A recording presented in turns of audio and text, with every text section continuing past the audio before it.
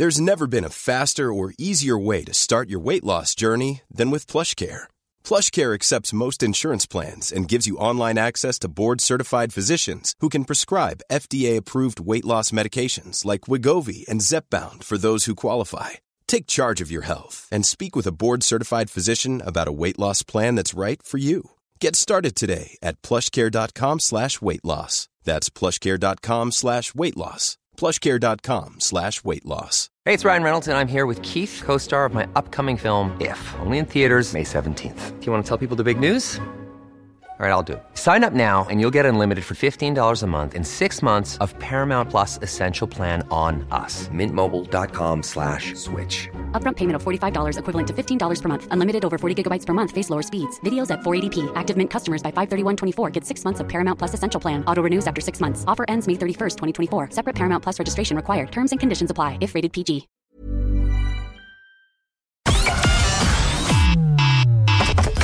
Connecting to the big show.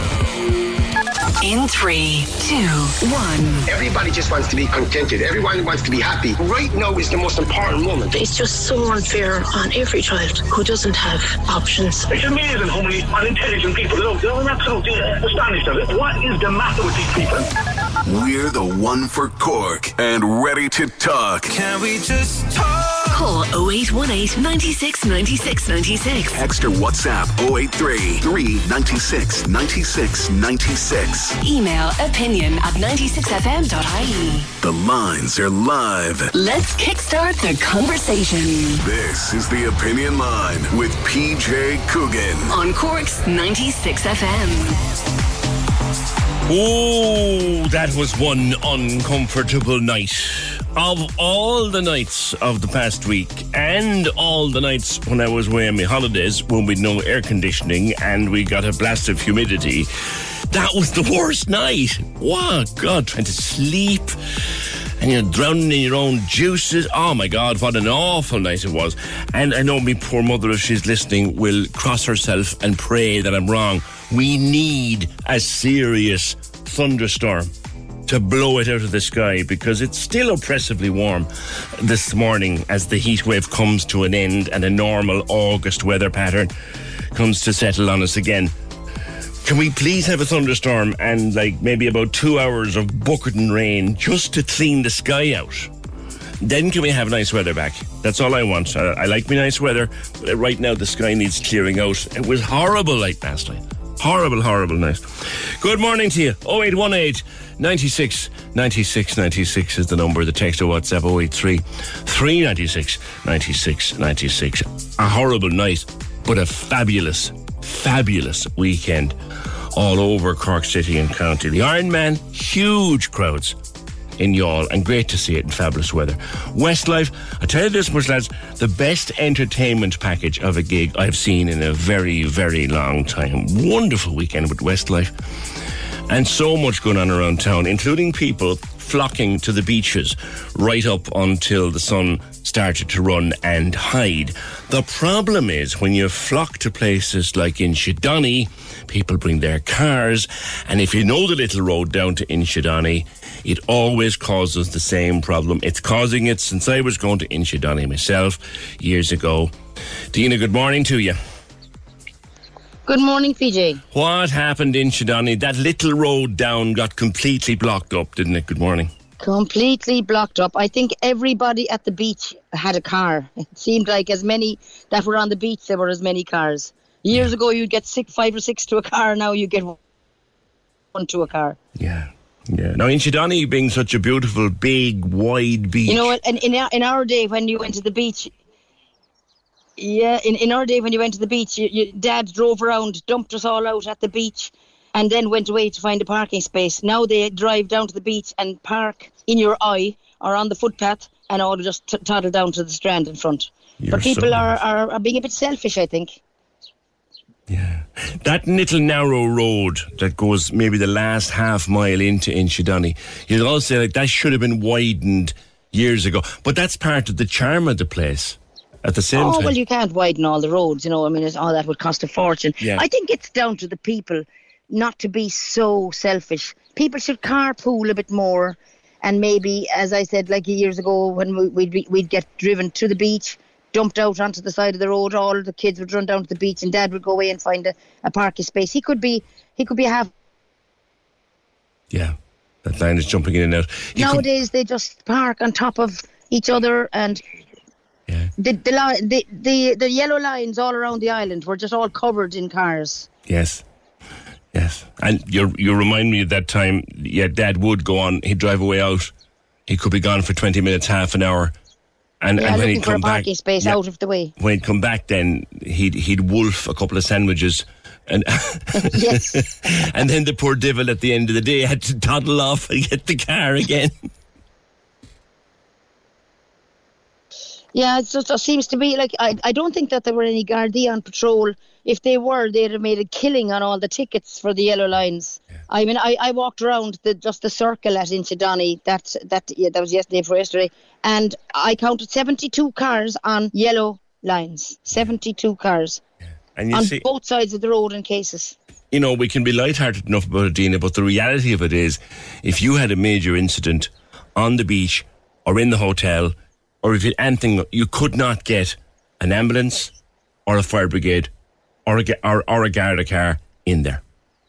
A Garda car might just about have fit. Yeah. But that would have been it, the narrowness. If a car is parked on both sides, it becomes very narrow. Yeah.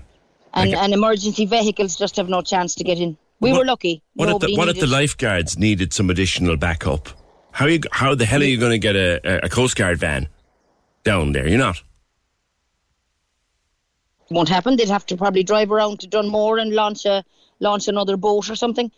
I know it's a very short season and it only happens a few times in the summer, but it shouldn't really happen at all. People need to kind of wise up. They need to wise up a little bit and be less selfish about the parking and keep the place open for emergency vehicles. Like I live down here and I can't bring my car down. I park a mile out of town, a mile out of the Inchydoney area and walk in home. Do you really? Yeah. No, because those yellow lines, they're not decorative in nature. They're there for a reason. Well, they've all been covered by the cars at the weekend anyway. Yeah. They just parked on top of them. They didn't care. Yeah. Incredible. It is very dangerous in case you had to get any kind of emergency services or an ambulance or anything in there at all. So I guess that's probably the end of it now with the weather breaking. Was it busy all week down there, Dina? Yes, very, very busy every single day. It didn't matter whether it was weekend or weekday. I think everyone on holidays was just out gathering as much sunshine as they could and getting the kids to the beach. It's lovely to see everyone enjoying the facilities, which of course are wonderful. We have a fantastic beach here, and it's very safe with the amount of patrolling by the lifeguards, and we have an inshore lifeboat, and it's patrolling up and down while all the kids are swimming. It's brilliant. No, I mean Inchydoney is one of the great beaches of Ireland, I have to say, and beautiful beach. But the problem is it's difficult to access, and people need to get into their heads. You can't just lob a car on that your double yellow line is not a decoration. Yeah. Well, we'll have to worry about it again now, I suppose, next year, unless some few small changes are made by council. Yeah. What do you think they could do, Dina? Well, I suppose at some stage they're going to have to put in another car park, maybe take a bit of an area out of the dunes. But I would hate that. I wouldn't like the whole place to be full of cars parked. Yes. You know. Is there a case to be made? Because I saw this. I think I saw it on Facebook. Might have been somewhere else. Is there a case to be made for when it gets very, very busy, that you'd be, say, a cheap shuttle bus from Clon or from wherever, that you just park your car? That used to be the case years ago. We used to have a shuttle bus coming down to Inchydoney back in when I was a child. Really? But I think the logistics of it now, I suppose that they don't have the money, the backup, the services, the resources. Yeah. It's a difficult one, and it might only be full for a couple of weeks in the summer. But even if they only ran it in July and August, it would be something.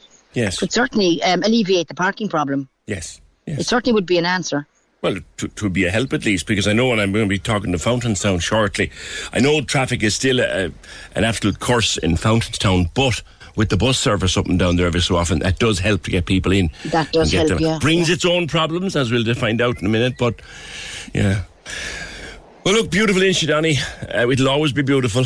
But just to remind people, those yellow lines are not for decoration. And like you say, Dina, on a very serious note, if you had to get an ambulance or a fire brigade or a Coast Guard truck or anything in there in a hurry over the weekend, you wouldn't have had a hope.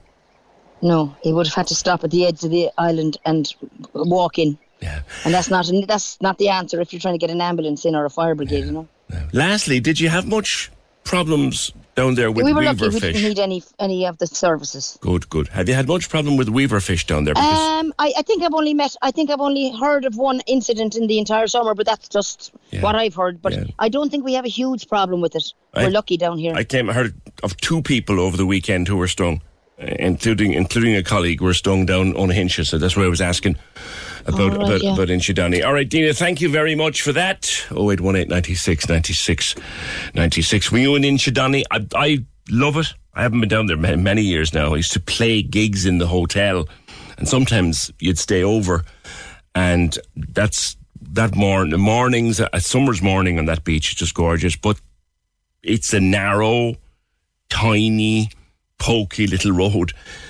and if it's blocked at all, there isn't a hope of any of the emergency services getting in. It's a bit like Cove and Belvelly Bridge, one way in and one way out.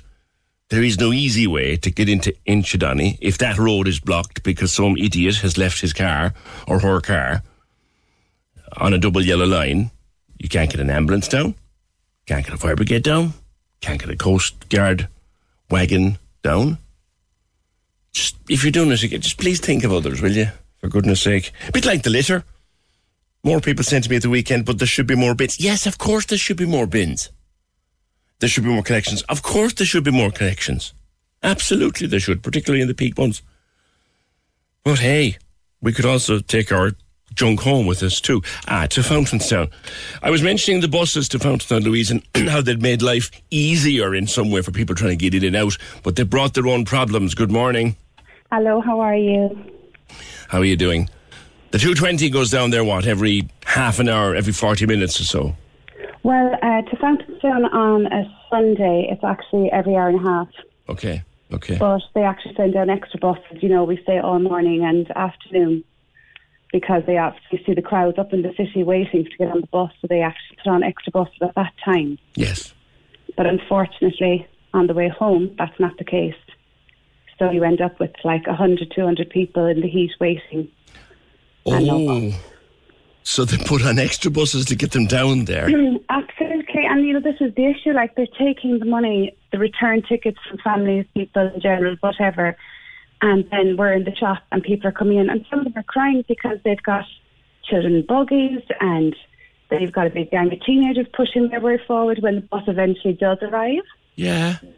And, you know, like we had one gentleman over the weekend, he dislocated his finger, he had come down the bus. The lifeguards don't attend to that kind of injury.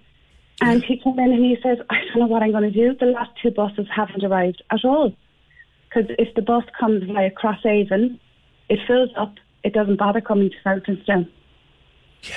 And they don't bus instead, you know. I completely forgot that, Louise, that they would put on the extra buses to get them down, but of course they mightn't necessarily have one for everybody in the audience getting back. They're fully aware of the amount of people they've brought down, fully aware. I talked to the busman because just on Sunday 2 buses hadn't arrived, which is like, you can imagine, that's a 3-hour wait. Look at what the temperatures were. Yeah. People were afraid to leave the bus stop and, you know, get on it, you know, for another hour play or whatever, because they would have lost their place for the bus that would finally come. Oh. So some people were 4 hours waiting for a bus with children. In 29 degrees? Oh, God.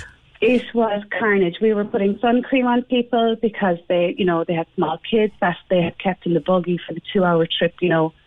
And there was an old gentleman, partially disabled, very stressed out. I had to get my brother to take him home. Yeah. You know, it's just kind of almost against human rights to see this kind of stuff going on. You wouldn't see it anywhere else in the world. No, it's very true.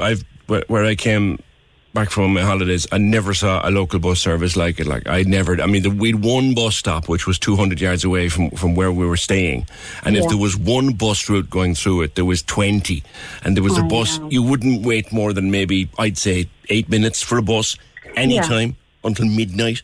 Do you know? Well, look, it's very different for people up in the city because buses come so frequently. Missing a bus is kind of no big deal unless they're really stressed about getting to work. But down here, it's like on most days, it's every hour on the half hour the bus comes. That's right. But on the weekends in particular, or during heat waves, or, you know, we don't get that many heat waves, but on busy days, everyone from Myrtleville comes over the hill to Fountainstown because they know that if they go up to up to the rugby club, that's going to be a full bus passing them all the time. So it's a big congregation. And it gets dangerous. We had to call the guards on Sunday because there was bloodshed. I mean, it was just... What? What happened? It was insane. Gangs of teenagers and a father fighting with them because they had pushed the wife and the buggy out of the way to get on. They're just inebriated and a bit boisterous and don't care.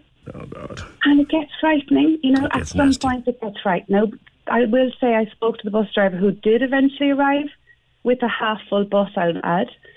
And I said, there's going to be trouble. Have you got your security? Because last year they sent down security. And I said, I think the last bus didn't turn up. And he said, the last two buses didn't turn up. He was severely frustrated. Yeah. And the response was that sometimes the bus driver calls in sick and they don't have anyone on call. That's true. That's absolutely, and particularly on a Sunday when they've a smaller roster anyway. Louise, thanks. I hope you've I haven't been able to get down at all to see yourself and Mum for the last couple of months, but I'll see you before the season is out for sure. That's Louise Cantwell, Angela Cantwell's daughter from the famous Angela's shop in Fountainstown. And they have a bird's eye view because the shop is right across from the bus stop. So you've got all these buses coming down, bringing all these people down to Fountainstown, which is great. Then they need buses out of it as well. 0818 96 96 96. Thanks, Louise. Let me show you what it's all about. Check it out. Simon Murdoch and the best music mix. Weekdays from midday on Cork's 96 FM. Every afternoon, I'm playing the biggest songs from these guys. My name is George Ezra. Hi, I'm Lizzo. This is Harry Styles. I've got prizes to give away. Hello. Hello. Good news, you're our winner. Well done. Sometimes even dating advice.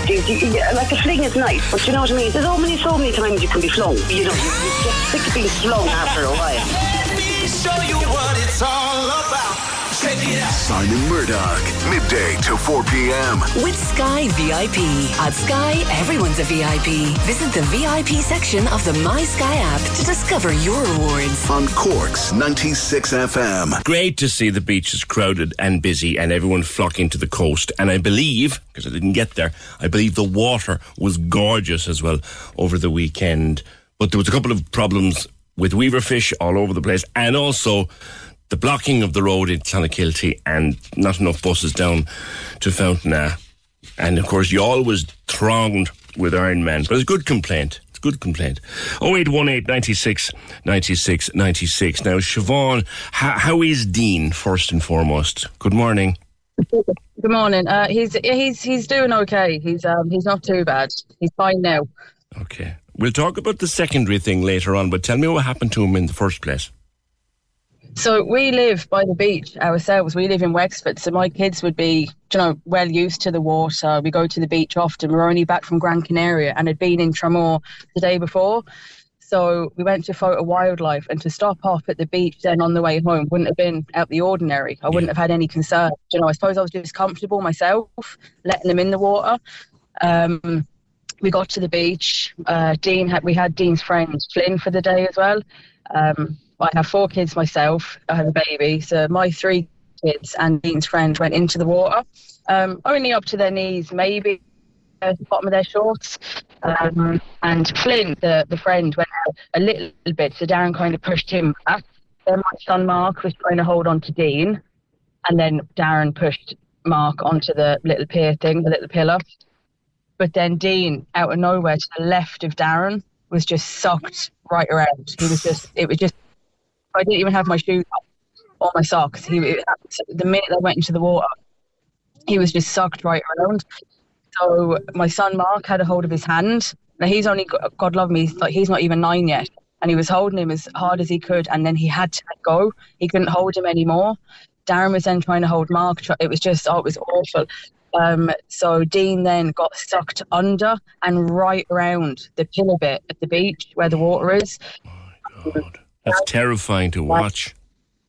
Yeah, and then I had my 1-year-old son. Now, we had no one else with us, so I had my 1-year-old baby in my arms. So the option was run in and try and help Darren, or do I put the baby in the water? Like, you actually, in that moment, you're risking, what the hell do I do? If I put my 1-year-old down, he's going to die, because I'm in knees deep myself now trying to get in, and my 1-year-old obviously cannot swim. Or, like, what do I do? It was just pure panic. So I screamed for my son Mark, who'd got onto the pillar at this point, to come down, grab the baby. Mark grabbed the baby, ran out to the sand with Flynn. My other son, Jesse, hadn't even really gone into the water, so he was up by the sand at this point, and Dean just kept going under. He was going further and further out, and the more Darren was going in, the more that Dean kept getting separated. God. And then, how long was this going on for? It probably felt like an eternity, did it? I think realistically, this was probably about 1.5 minutes, 2 minutes of Dean going under and getting taken further away. And then to the right of this, there was 2 fellas then who, like, this was right where this happened. There was just this massive current. Right to the left of that, to the right of that, there was 2 fellas who weren't in the current but seeing what was going on and could hear people shouting, and they actually put themselves in that position to get Dean, because Darren tried 3 times and Darren was struggling himself now to breathe. He couldn't physically get. He's 34. He's my husband. Oh, I'm sorry. I thought it was one of your kids. Yeah, okay, cool. Yeah. No, one of the kids, my eldest son, did have a hold of Dean's hand. He's only 9, but let go. I see. Because he couldn't hold him anymore, which he's now flipping traumatised about, God love him.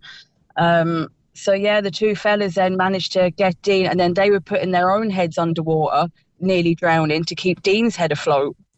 So they were struggling. One of the lads, James, was really struggling. He ended up needing hospital attention as well. Right. So they got him out. Did they get him out of it? How long did it take to get him? It took the lifeguards now, because they were way up on the beach, so it took them, by the time the lifeguards got down, James and Paddy actually had Dean kind of at knees length again. They had him kind of brought out, but James was struggling to breathe at this point, and Dean had gone a colour I'd never seen him go before. He was gone like a grey blue, like a purple. Oh, right. Yeah. So there was it felt like a lifetime, but the whole situation was probably all in all about 4 minutes, I'd say. Okay. And the lifeguards got there and did what they needed to do, and thankfully Dean was okay, and he was taken away. Was he taken away for observation, or did they just let him go home? No, Dean was taken away. Well, there was a doctor that just happened to be there that said, to keep an eye on him, that he didn't think that Dean had swallowed a lot of water, because, like, your natural instinct is to, like, hold your breath when he was going under the water. But I knew myself, he was screaming. I could hear my son saying, help, help, and then getting sucked under. So I knew he'd swallowed water. So I was keeping an eye. And then, like, at 4 o'clock that morning, he coughed and grabbed his rib and had a temperature. So I didn't even give him Calpol or Nurofen. I went straight to A&E. Yeah, went straight to this was what happened. So he was okay, and he came round. Yeah. And then, literally 4 o'clock the following morning. Describe what happened. Yeah, so he was fine. We came home. He had something to eat. He did complain of a pain in his belly, but again, that would be normal as well. Just even drinking salt water. Do you know what I mean? Sure. So I wasn't overly concerned about him having a pain in his belly, and the fact his body had gone into shock. Yeah, it's like anxiety. But again, I wasn't overly worried about a pain in his belly. And then I, obviously being a mammy, I just didn't sleep that night. I made myself sit on the couch and put him on the couch with his blanket, because I thought, if I go into a deep sleep and I don't hear anything, I don't hear him cough, or I don't see him change colour, something bad. And I then had this fear like Dean was going to die. That was just all I could think about. So I sat on the couch, and then at about 3:45, 4 o'clock, he coughed and grabbed his rib. So I then felt his head, and he had a temperature, and I just went straight to A&E then. Right. And they told you, I think, did they tell you, was it secondary drowning? So the symptoms I was told to watch out for was the temperature, vomiting, coughing, anything like that. So when he presented with them symptoms, like I said, I went straight to A&E. Got to A&E, they examined his lungs, and his lungs were actually quite clear. It was just more, he'd actually drank the seawater, which was making him sick. Then he actually vomited and got sick all the seawater. He actually got up all the water then at about 6 o'clock. I see. and he had the temperature and stuff like that, which now can bring on a viral infection from the seawater and stuff like that, which I think that James lad that saved him is suffering with at the minute. I was in contact with him and he seems to have an infection in his lungs as well. He was in hospital. Oh, crikey. Okay, well, look, at least the young lad is okay, but it's worth watching that. And I was reading a bit about this morning, just knowing I'd be talking to you. And, you know, you have a fright in the water, everything seems okay. You need to watch the child or watch yourself for 24 hours because you can get these strange symptoms. And if you do, get yourself or get the child or get the loved one to a hospital quickly. And that's it. You know, looking back now, in theory, when he had that pain in his stomach, I probably should have just gone. I probably should have just, and not kind of said, oh, look, it's fine. He drank a bit of salt water. I should have been more vigilant. And I feel I should have gone to the hospital. Because, like I said, he got sick, the seawater, like not long after he got to the hospital. Do you know what I mean? And a pain in the belly doesn't sound like a lot coming from a 7-year-old. I wouldn't be inclined to beat yourself about it though, Siobhan. I mean, you know, a pain in his tummy. How many 6-year-olds or whatever age he is get a pain in their tummy? Do you know? You kind of say, okay, we'll watch it for a while, and if it gets worse, and that's what you did, you know. But the one thing that if I take anything or anybody takes anything from this, it really is like I'm comfortable around water, as are my children. Like I said, we go on holiday every year. We live by the beach. Yes. I'm always watching them. Of course, as a mammy or a daddy, you're always watching your kids anyway. But there was one comment on one of the articles. Someone had said, who let the kid out that far? When I mean to tell you, the child was only a couple of meters in with his father. Yeah. He was with my husband the whole time, and he actually got sucked away. Like, that's no lie or exaggeration. No. I was shocked it happened like that. And just to be so aware, because now I'm going to be more aware than what I ever have been. Do you know what I mean? I'm not going to be comfortable anymore. I'm going to be cautious, but not make them scared. Like my 9-year-old who had a hold of Dean's hand, like he only said this morning, like, we're away camping at the minute up the mountain as far away from water as possible, by the way. And he said this morning, he said, Mammy, he said, I had a really weird dream. I said, well, what was your dream about? And he said, I had a dream that I was underwater, but this time I could actually breathe. And it just goes to show like the effects that it actually has on the children afterwards. Yeah. Oh, yeah. Yeah. No, look, you live by the sea and you're used to it and all that, but we all know the one most important thing about the sea, Siobhan, it can turn on you in the blink of an eye. And that's exactly what it did. And Dean is so small. I know it's not anything got to do with weight or anything, but he's so small and tiny. It just took him. He was just gone. He was sucked under and then sucked right around. And I mean to say this as well. I've been in touch with the two fellas who did save him. If it weren't for them, like Dean would genuinely, we'd be having a very different conversation. I'd be going to a funeral. Like, there's no two ways about it. Like, Dean was gone if it wasn't for them two people. And how's Darren? How's his dad? How are you? Are you all right? I'm okay. Darren's actually broke up. He needed his legs, his back. He's all scratched, and obviously from trying to get Dean. I think Darren's more kind of the guilt, because he'd had a hold of him twice. He actually had a hold of Dean twice, and then physically they got separated. Darren was being pulled to the left. Dean was being pulled just out. Dean was just kept going further and further away. He was getting pulled under a wave and then coming out the far side, whereas Darren was getting pulled the other way and coming back to the shore. They were just getting pulled apart, like. The power of the sea, he did his best and he could do no more. Yeah. And for not even being that far out, I think that's what frustrated me more, that if he was out far, I could say, well, you know, God, look, he was out far or blah, blah, blah. But he was knees length. He wasn't even gone that far, which is more scary, I think, that we're not aware all the time. Yeah, it can. I mean, look, we all love the sea, and it's lovely to get into it when you can, but you just the level of it can just take over in seconds. Yeah, absolutely, and that's exactly what it did. I'm just very. You all right, Siobhan? It's gone. The line's gone. Anyway, she's camping on the side of a mountain well away from the sea. Siobhan O'Riordan. And to the two lads, did she say Paddy and James were their names? Hope they're okay, and that Darren will. Look, it wasn't anything to do. There was nothing to blame there. But it's just a salient to retail on many levels. The sea can just whip you away in seconds. But that, I heard about secondary drowning. I didn't quite know what it was. So Dean rather, was fine. And he was coming around a bit of a pain in his tummy. And then 4 o'clock in the morning, he starts spiking the temperature and coughing and all that and feeling sick.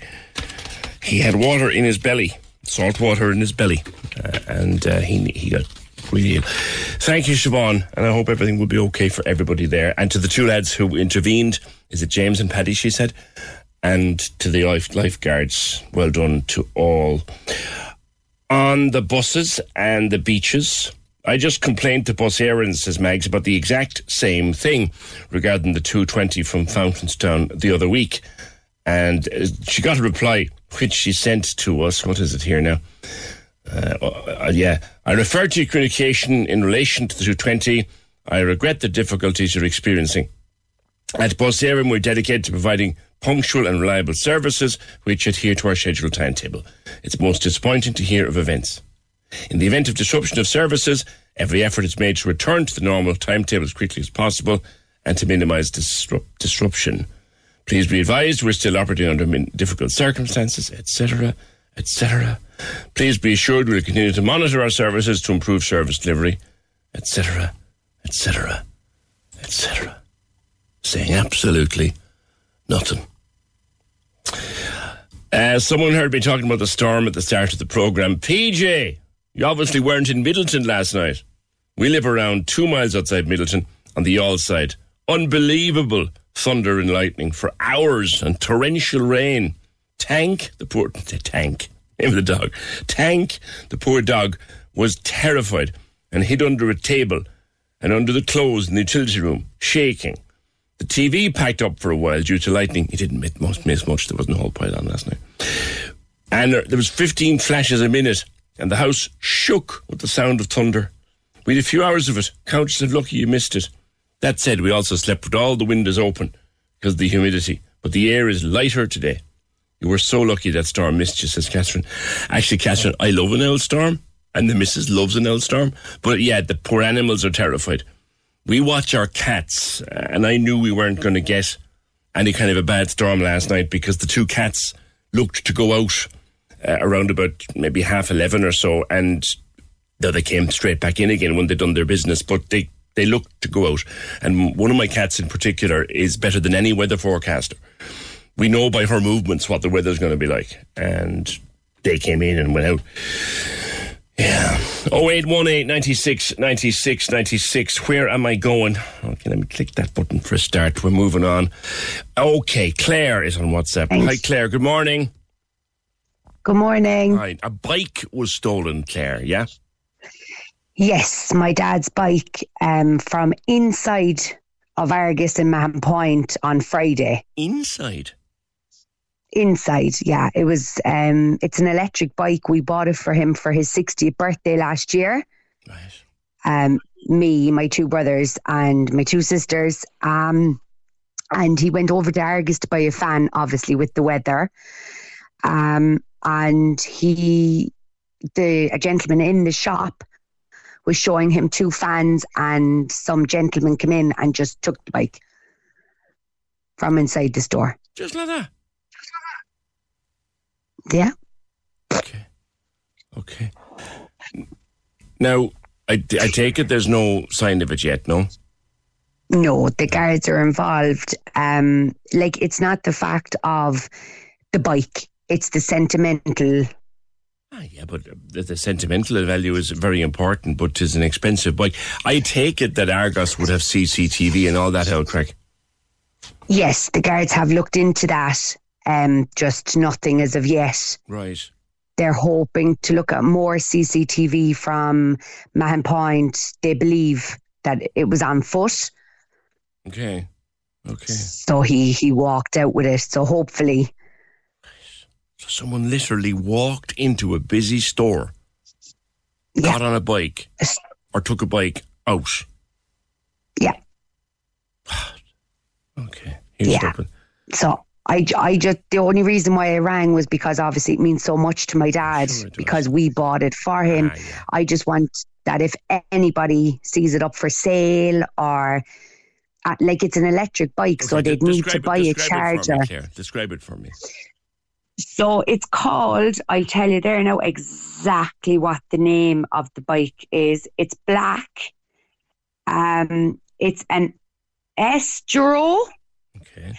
Electric bike. It's all black. The battery pack was on it as it was in the store. He didn't find that he had to take it off. He thought it would be safe. So they will need to purchase a charger for the battery. Yeah, and are there a specialised charger? You can't just plug this thing anywhere, no? No. Okay. No. So you charge it like with a 3-pin socket from your house. Right. But we've Googled it and you can buy them from Amazon or anywhere. Right, okay. You know, so... And what time was it taken, do you know? That now I will also tell you it was roughly... So 1:40 was when my dad sent me a picture of the bike and had been taken at that stage. So I suppose about 1:30. Okay. And Friday, was it? Friday, yeah. Friday. 1:30 Friday from Argos and Mahon Point. Black electric bike taken. It'll have gone flat by now if the guy was driving it away. But that doesn't really... Yeah. That doesn't... I know, look, no. With a bit of luck, the CCTV will pin someone down. Pick something up. Yeah, all right. Yeah. All right, Claire. And I suppose Dad is disgusted, is he? Oh, he's devastated. Like, if anybody knows my dad, they know he's always on his bike. He goes, now he has a car, obviously, but like he's out in it all the time, and it would just mean so much to us to get it back for him. Okay. All right. You know? All right. Well, look, you know, sometimes, and I'm not saying that this is what happened, sometimes these things are taken for a laugh and left around the corner. So if anybody, which, you know, it's kind of a sick kind of a laugh, but if anybody came across an electric bike abandoned or whatever, they can contact you or contact us. You've put stuff on Facebook, haven't you? Or contact Blackrock Guards. Yeah. Okay. Yes, I've also put it on Instagram as well, so they can contact me on either one. All right. You'd never know, Claire. You know what I've learned doing this programme? There's an awful lot of nasty stuff out there, but there's some very, very good people out there too. And that's it. And on any day of the week, and I say this, and people, sometimes don't say this often enough. There's far more good people out there than bad ones. Yeah. You know? Yeah. Well, look, hopefully we've everything crossed that he'll get it back. So. Okay. All right, Claire. Listen, good luck with that. I hope it works out. Okay. I really do hope it works out. BJ, cheers. Thanks a million. Not at all. Bye-bye. Take care. That's Claire. 20-2 or thereabouts, 1:30, 20-2, Friday, taken from inside the Argos store in Mahon. Now, sometimes the shops... Hold on. Sorry, lads, I just sneezed. Sometimes the shops do let you bring in an expensive electric bike. I wasn't aware of that. But if anybody has come across it or has seen a bike abandoned or knows who took it or... Do you know what? I'd say even if whoever took it has a conscience and is listening, just get it back. And I don't think there'd be too much going on. Do you know what I mean? Couldn't say now, but... 0818 96 96 96. This came in Friday, and I'm going to read it before I go to a break. I mentioned pigeons last week. Someone messaged in about pigeons and how maybe disgusting they were, and I say I like pigeons. I don't want my name mentioned or to name who's doing this. I'm not going to say where this came from either. But up near me, there's a pigeon loft. And the owner leaves the pigeons out every morning. For the first hour after this happens, we are destroyed in pigeon poo.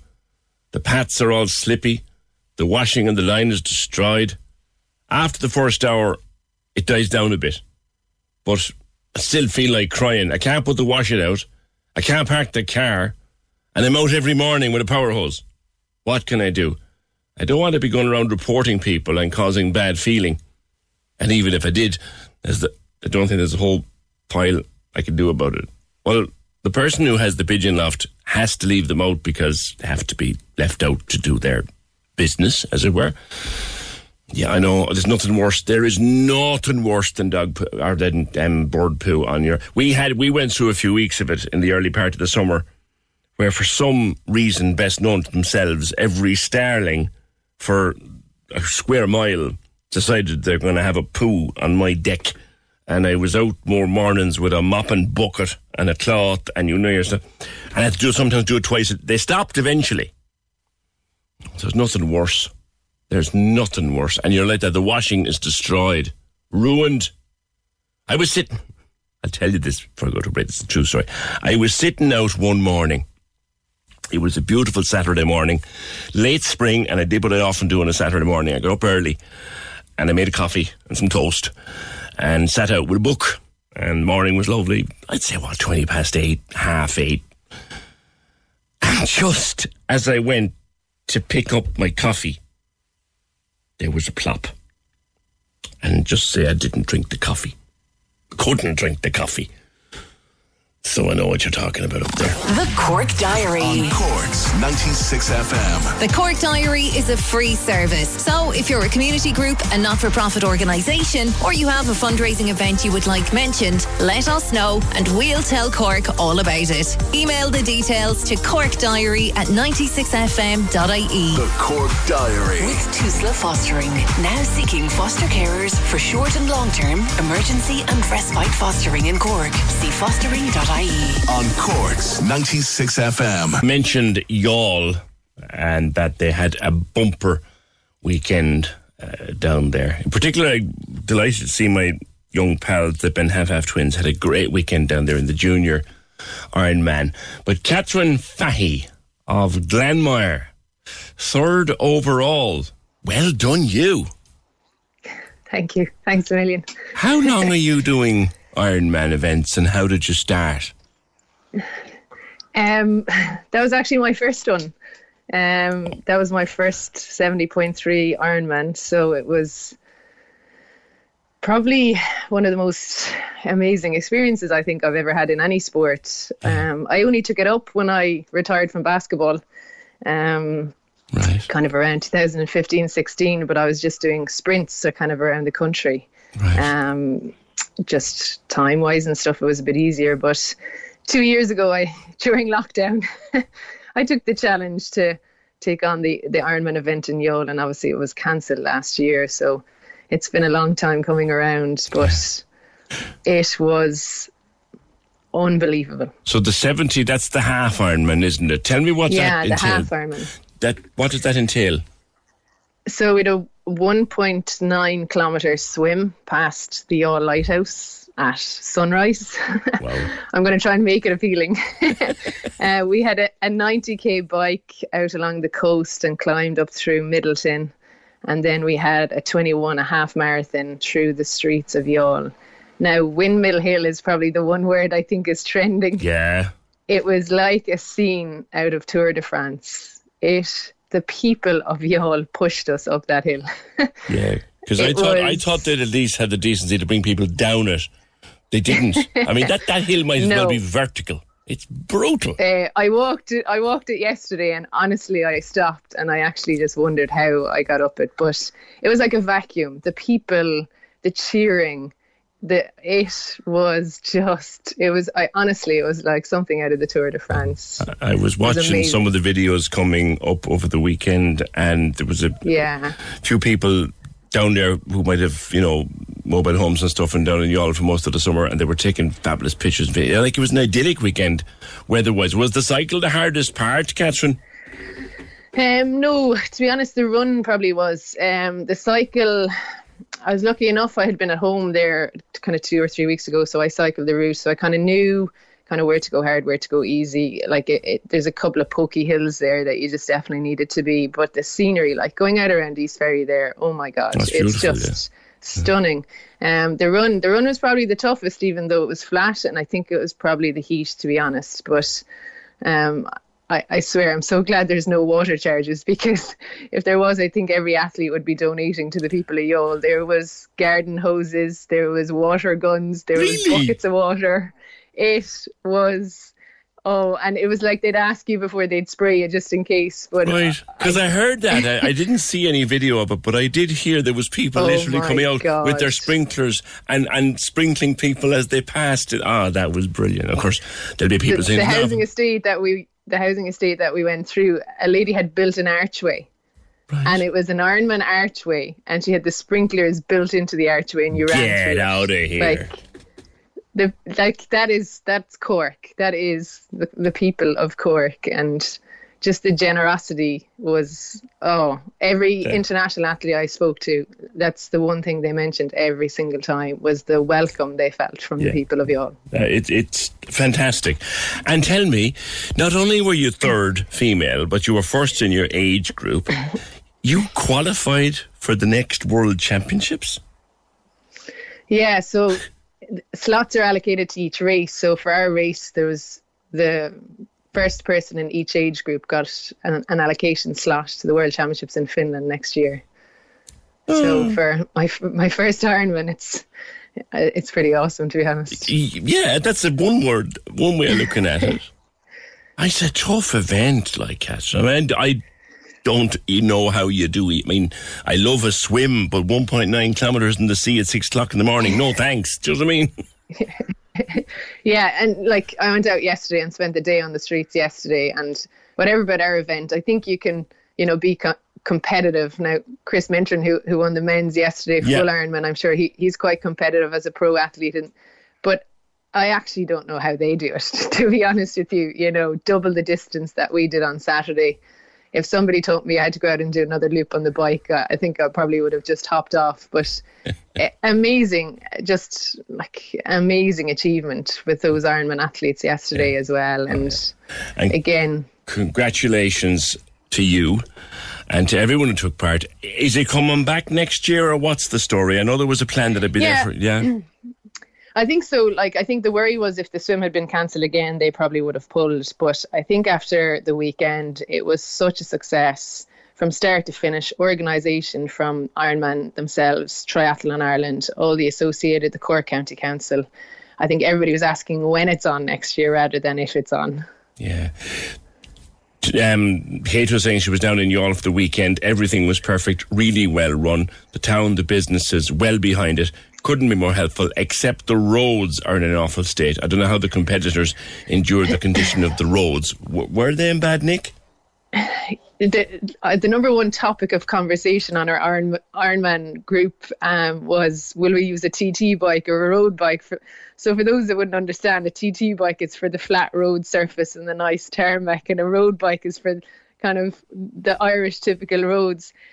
Yeah, there was definitely parts where the vibrations were going up through your arms and you could certainly feel it. But all in all, it's reflective of our, the country roads. It adds to it. If you want a flat, fast Ironman bike, head to Spain or, somewhere else. So that as well, I think it adds to it a little bit. It wasn't dangerous, which is the most important thing. Great. Listen, Catherine, congratulations again. And thanks for describing it brilliantly, the atmosphere at the Ironman in Youghal over the weekend. Another place where there was an astonishing atmosphere. I mentioned it at the very top of the programme. I've been to a number of gigs this summer. I was at Ed Sheeran back in April in Dublin. I was at Elton John in July, and I was at Marquee a couple of times. I was at Westlife the other night. And as an entertainment package, Westlife, top the lot. Stunning entertainment package. Noreen, you were there. You had a great night. Good morning. Hello. Hiya. Hi, PJ. How are you? Good. Good night? Good. Great night. Brilliant. Fantastic concert. And couldn't have any fault in it. I just want to say a big thank you to MCD Productions, especially Tony, Siobhan and Claire and Ashley for their help with me, for the parking, the support they gave me. I have scoliosis, and without their support I wouldn't have been able to get to the seating area that they gave me, or the parking. And were you able to get into the Blue Badge place, were you? I was, yeah. Brilliant. I emailed them on Monday and they sent me the pass immediately, and they also told me that they take care of my ticket situation. My ticket was for 4:09, which I wouldn't have not been able to get up to it. So they put me in the disabled area, which was perfect. I saw everything and it was absolutely brilliant. I just want to give a big thank you to them, and they did a great job. I actually saw that area, and they had some view. Yeah, it was great. I mean, like, I don't usually use a wheelchair constantly. Yes. But for walking, I would have to, the distance. My partner pushed me in the wheelchair. But when we got there, like, they were so helpful and they brought me right up to the front, and I couldn't thank them so much. But a very special thank you to Tony, Siobhan and Claire and Natalie. They were outstanding. All right. And it was a fantastic show. Thank you, Noreen. And well done. We were talking a lot about that access last week. And we still don't quite know why you had to have a special pass to get into the Blue Badge area. But you know what? They gave them out, which is what's most important. And that's great to know that there was help there for Noreen on Friday night. And I would have, if I could have, I had plans for Saturday, but if I could have gone out, queued up and gone back in again to see it a second time on Saturday, I would have done. What a fabulous show. 0818 96 96 96. On the subject of Youghal and Ironman, Tony says, why don't they just reintroduce the Youghal railway line? We're hearing with all this public transport stuff, it's a no-brainer. Look at the way you could run events down there, quite apart from being a hot weather destination. Tony, you are singing off my hymn sheet. I think it was the most idiotic, stupid decision to not reintroduce the Youghal railway line. They closed it whenever they closed it. And they decided a couple of years ago that, no, it's better off having a cycleway or a greenway. The Youghal railway line is an absolute no-brainer. Absolute no-brainer. Couldn't agree with you more, Tone. When we're adoring Adele, are you thinking, it's not easy on me? And has our love of Justin Bieber got you not wanting to stay? Give me what I want. Tell us the music you want to hear. And what songs should disappear with the Cork's 96 FM Music Panel. Take our 10-minute music survey. And you could win a €100 pennies voucher. Give it a go right now. Find the link on Instagram, Facebook and Twitter. Give me what I want. Or see 96fm.ie. The lines are live. And we're ready to talk. Can we just talk? Call 0818 96 96 96. Text or WhatsApp 083 396 96 96. Email opinion@96fm.ie. The Opinion Line with PJ Coogan. On Cork's 96 FM. Yeah, a lot of people saying how brilliant Catherine was.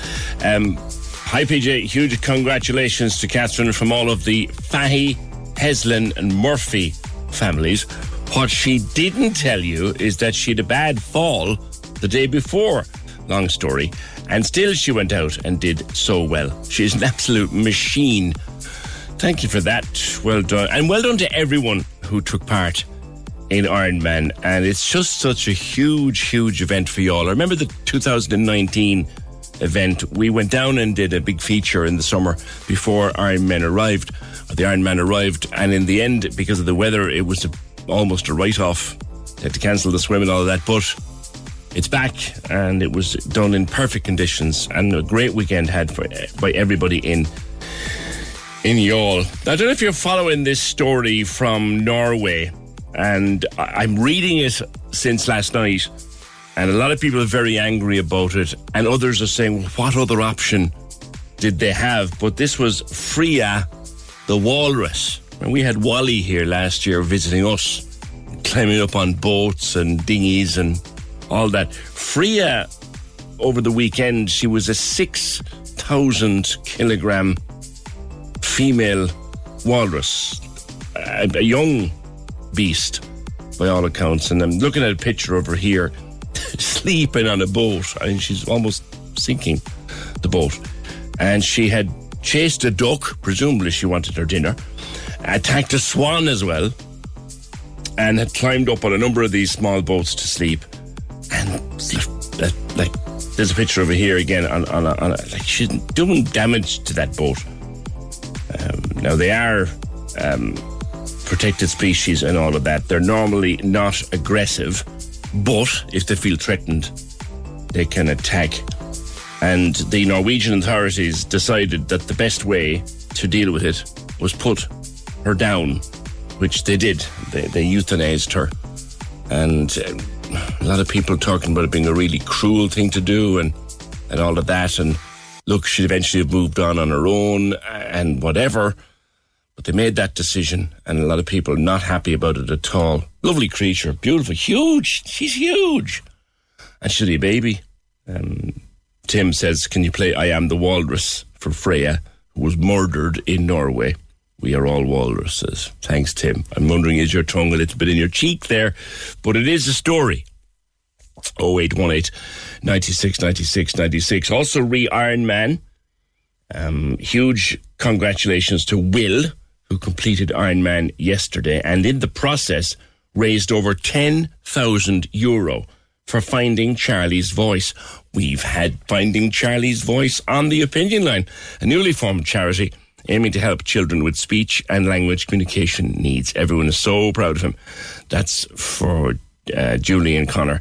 If you look for Finding Charlie's Voice, you'll find their GoFundMe page. We've had them on before. It's a fabulous charity. And we still don't have the Greenway, says Betty. It's taking forever. I know. I'd love to have I think the railway line would have been a great idea to keep. Anyway, that's that. And we'll come back to y'all and anything else concerning it in the fullness of time. But I was talking, in the last couple of days, talking to Julie. So, Julie, your mum has had a mastectomy recently. Sorry to hear that. I hope she's on the mend. But an unfortunate experience at CUH in the last couple of days. Yes, so she went in on Thursday, probably about lunchtime on Thursday, and she was asked to sit on a chair and just wait to be called for a ward or a bed in a ward. And about 11 o'clock that evening, she was told, look, there's probably no chance you'll get a bed tonight or get into a ward. So unfortunately, you'll probably be sleeping on this chair. Right.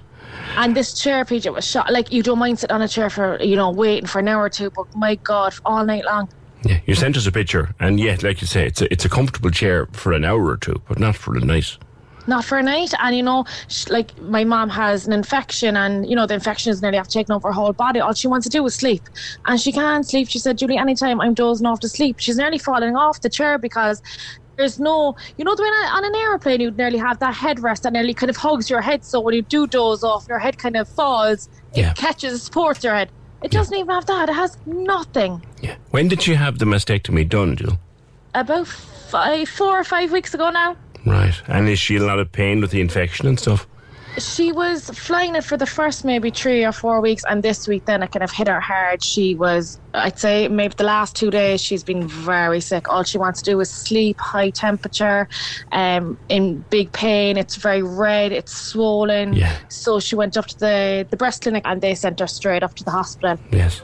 So on Friday then she eventually got off the chair and got put on a ward. Now, not ideal. No. What happened? Again.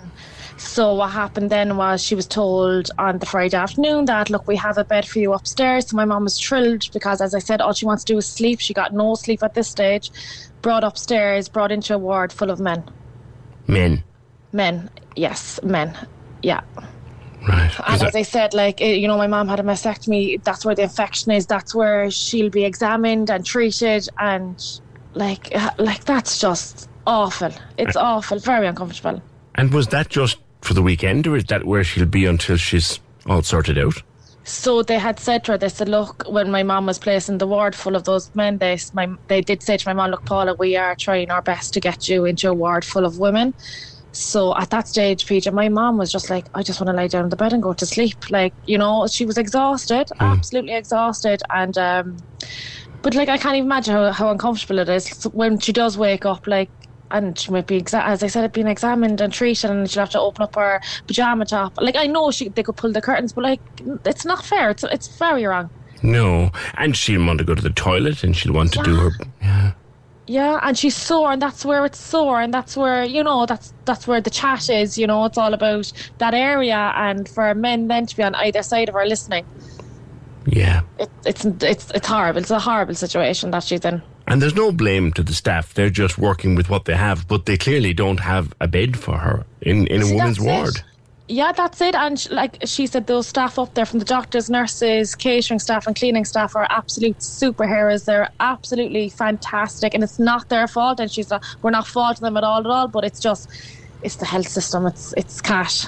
Yeah, the idea that you'd be put into a room with men in it and you being treated for something as personal and sensitive as an infection after a mastectomy.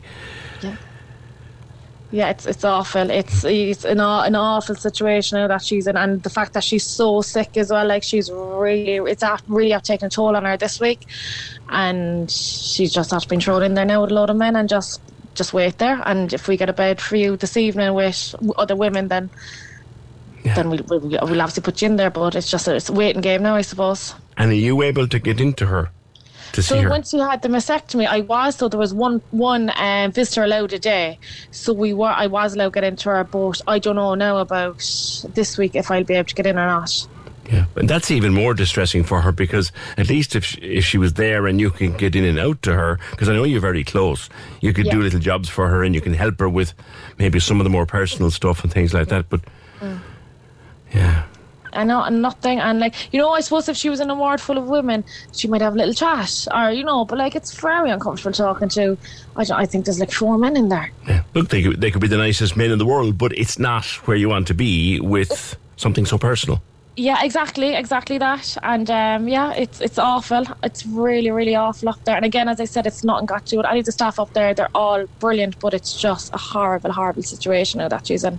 Okay, Julie, keep me posted in case she would get out of that ward, but and I hope that she does into a women's ward. But your point is she should never have been put there in the first place, nor should she have been left waiting on a chair overnight. Overnight, yeah, on a chair overnight, and now she has a bed, but she's in a bed full of, she's in a ward full of men. Okay. Julie, stay in touch, give her my best, and we'll talk soon. I will, PJ. Thanks a million for everything. Take care.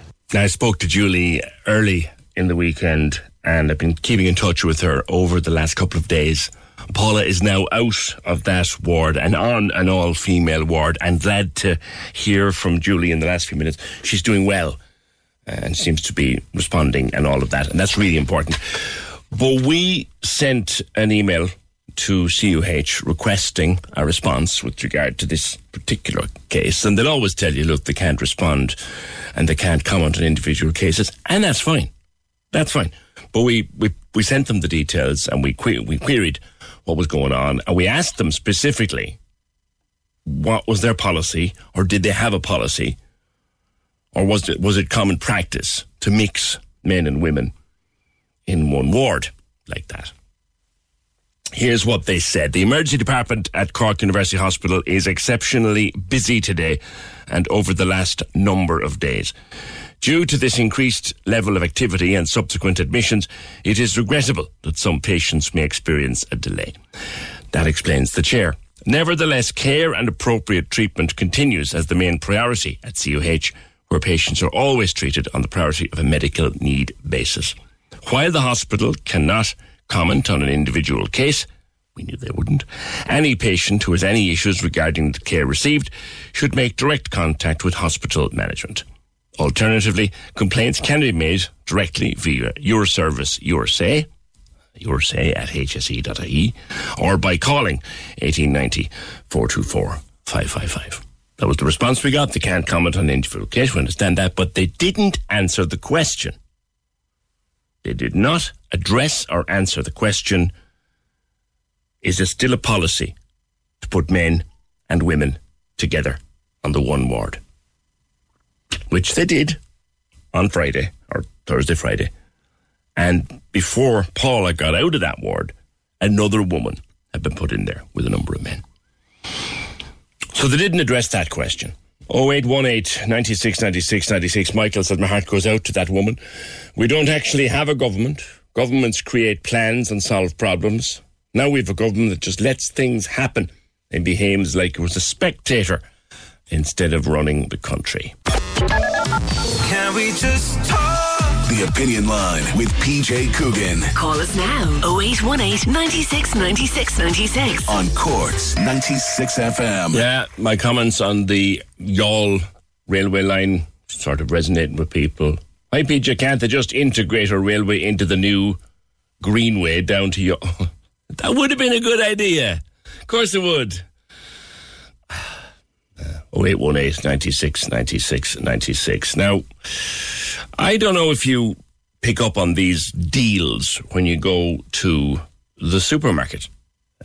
You know the one, 3 cartons of orange juice for the price of 2, or, you know, 1.5 eggs for the price of a dozen, that kind of thing. Or particularly these ones where if you spend €50, you get a tenner off or a £5 off. A lot of the supermarkets do that. And we keep the tokens and all that crack. Are you actually saving any money? Might you inadvertently be spending more despite yourself? Because guess what? The supermarkets want you to spend more.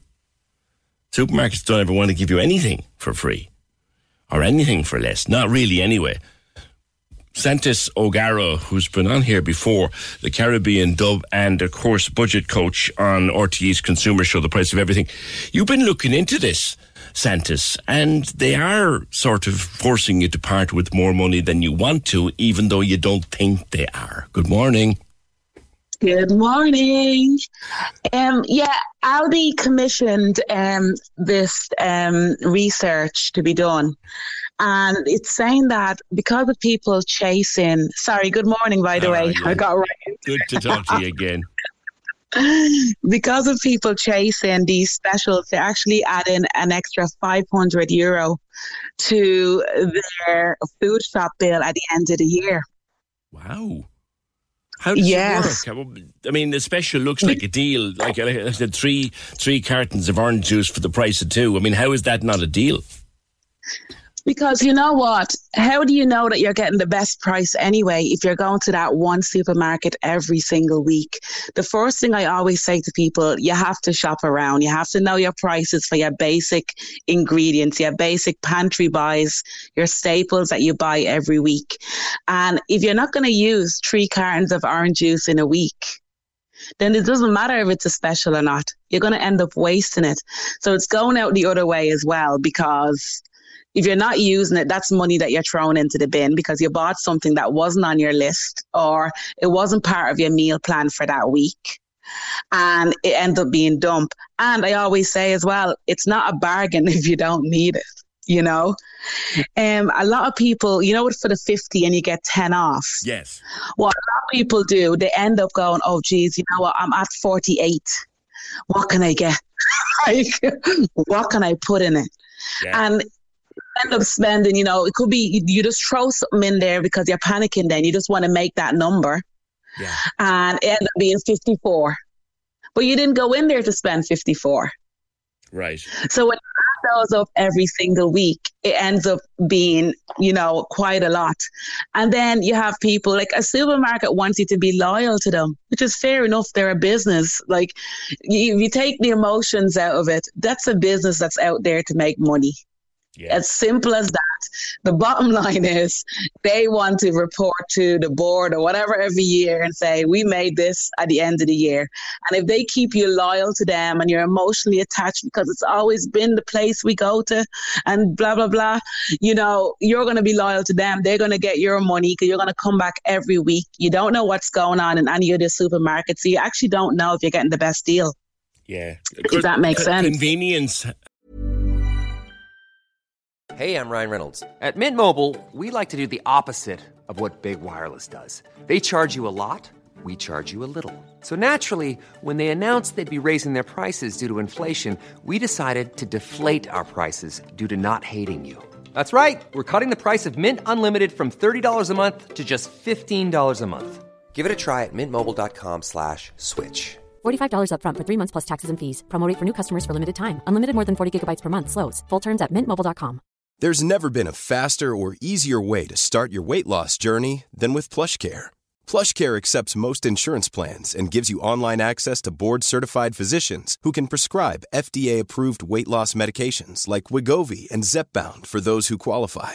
Take charge of your health and speak with a board-certified physician about a weight loss plan that's right for you. Get started today at plushcare.com/weight loss. That's plushcare.com/weight loss. plushcare.com/weight loss. Hey, it's Ryan Reynolds, and I'm here with Keith, co-star of my upcoming film, If, only in theaters May 17th. Do you want to tell people the big news?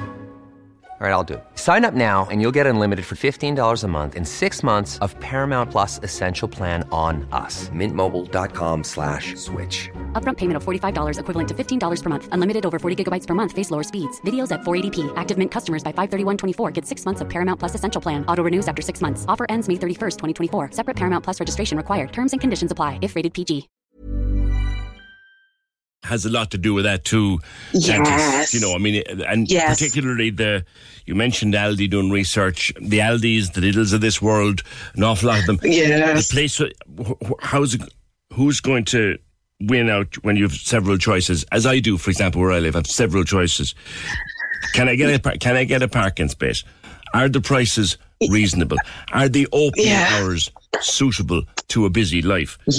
The one that ticks those boxes is the one that's going to get your custom. It's the truth. And then I always know that, you know, people that live rurally, it with the cost of petrol and everything as well, it might just be, you know, the spot where it's easier for them to go to and it's less cost. Like, so I look at everything as well. You know, I'm like, well, it doesn't make sense if you have to drive 20 miles, you know, to be able to shop around. Yeah. And, you know, the cost of petrol. But I always say, you know, a lady gave me this idea and I thought it was really good. You know, when she's buying her bulk, so say she goes to Dunn's or Super Value and she knows, okay, in here we get great value for the pasta, we get great value for toilet roll or something like that. She said that's where she literally uses that voucher and she kind of they swap it around their family. Yeah. I thought it was a brilliant way of really, you know, economic, I can't even get the word out. Will really make, yes, that's the word. Thank you so much. Economizing how much they can spend, you know, and that's really smart. So I always think, you know, communities are always the ones that win. So if you can club in with somebody or, you know, and make sure you're getting, but if you only stick to one supermarket, you don't know where you're getting the value for money. You've been talking about reading about some of the stuff you did with Extra.ie there recently, and you're saying as we come into the autumn and the winter now, and look, the cost of living at the moment anyway, Santis, is only going one way. It's only going one way. The importance of a list and sticking to that list. People think that that's something you say, you know, oh, everybody says stick to the list, but it really is. Make sure you're buying what your family are going to eat, number one. There's no point trying to set up a 4-star restaurant, you know, with your meal plan. Buy the stuff. They like sausages, mash and chips. Buy the stuff that your family are going to eat and stick to it. So then if you do go into a supermarket and you see a special like that, you could say, oh, wow, okay, the sausages there can freeze that. That could do me for 3 meal plans 3 weeks down the line or 4 weeks down the line. That's when those special comes in handy. If you have it in your budget and if you can stretch it to make sure it feeds your family. Right now, we really have to be cutting back. We really have to be watching where we're spending our money. And I think the list is so important, but the meal plan is so important as well. And you know, it's all well and good going in and getting the bargain, but you want to make sure you're eating it and you're using it and you're not dumping it as well, because that's wasting money on the other side. You made the point as well, we're coming into the autumn and the winter and heating our homes and lighting our homes is going to be more expensive. Yeah. And if you're spending 50 quid where you went in with the intention of spending 40, that's €10 that could be going to a heating bill. Well, that's it. Like right now, I'm already putting away any kind of change that I have, I'm putting that towards my electricity, my energy bill for the winter, because I don't want to have a fright like I did last year, you know, when those bills were coming in and it's like, wow, that's nearly double. Or, you know, you don't want to have that as much as you possibly can.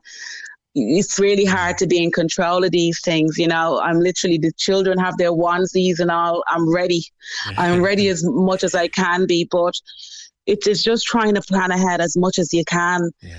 I used to be able to tell people, do this, but to a certain point, it's out of our control as well. And you know, with the deals, Santis, and the buy one, get one free, or buy two and get three kind of thing. If it's a non-perishable item, like let's say, for example, a half kilo bag of pasta, if that's two for the price of one, well, that's not going to go off anytime soon. So that's worth buying. Yeah. That's a pantry staple. So that's something that that you could cook up something with it, but then you only need so many bags of pasta as well. This is true. But that is something. The tin of tomatoes, I'm when I see like cooking oil or olive oil, I know that we're going to be using that. Yes. That's almost like everyday things that you take for granted, and but every day it's not going to go off. So you buy that and you stock that up and you get yourself a few months, because it could be quite expensive, if you're just buying them one at a time. So when I see stuff like that, pantry staples, I'm like, okay, that's a good one. And I actually have the extra here in my budget, so I'll actually take that, bring that home, and that will actually save me money in a few weeks, because that's something I would have bought anyway. Yeah. There's another idea that you could think of, I guess, at this time of the year too, is with the winter coming up ahead, and if you have that extra couple of quid, start buying those, like you said, pantry staples that are not going to go off and that you're going to use. Yeah. And they're gonna, like, I always say, like, pantry staples, your tin tomatoes, your sugar, your flour, all those things that if you couldn't go to the shop for whatever reason, you could still make up a nice, delicious meal. It'll keep you going, Always keep them there. They're always going to be value for money, because you're always going to end up using them. It's nice to have in the home. Yeah. I would say, though, if it's something that you wouldn't buy, like the likes of the orange juice, if you wouldn't buy three, then don't buy three of them. You're just wasting your money. And if you're a natural spender like me, that would be a trigger to go and see, oh, well, that's on special as well. And that's on special as well. And before long, you have a lot of specials and no money at the end of it. Well, I know someone who's worked for many years in retail and retail display. And when they start getting into the science of it, and it's actually brilliant. The job is to empty your wallet before you even get to the counter. Yeah. And everything is nothing appears on a shelf just because the shelf is there. Every single thing is planned.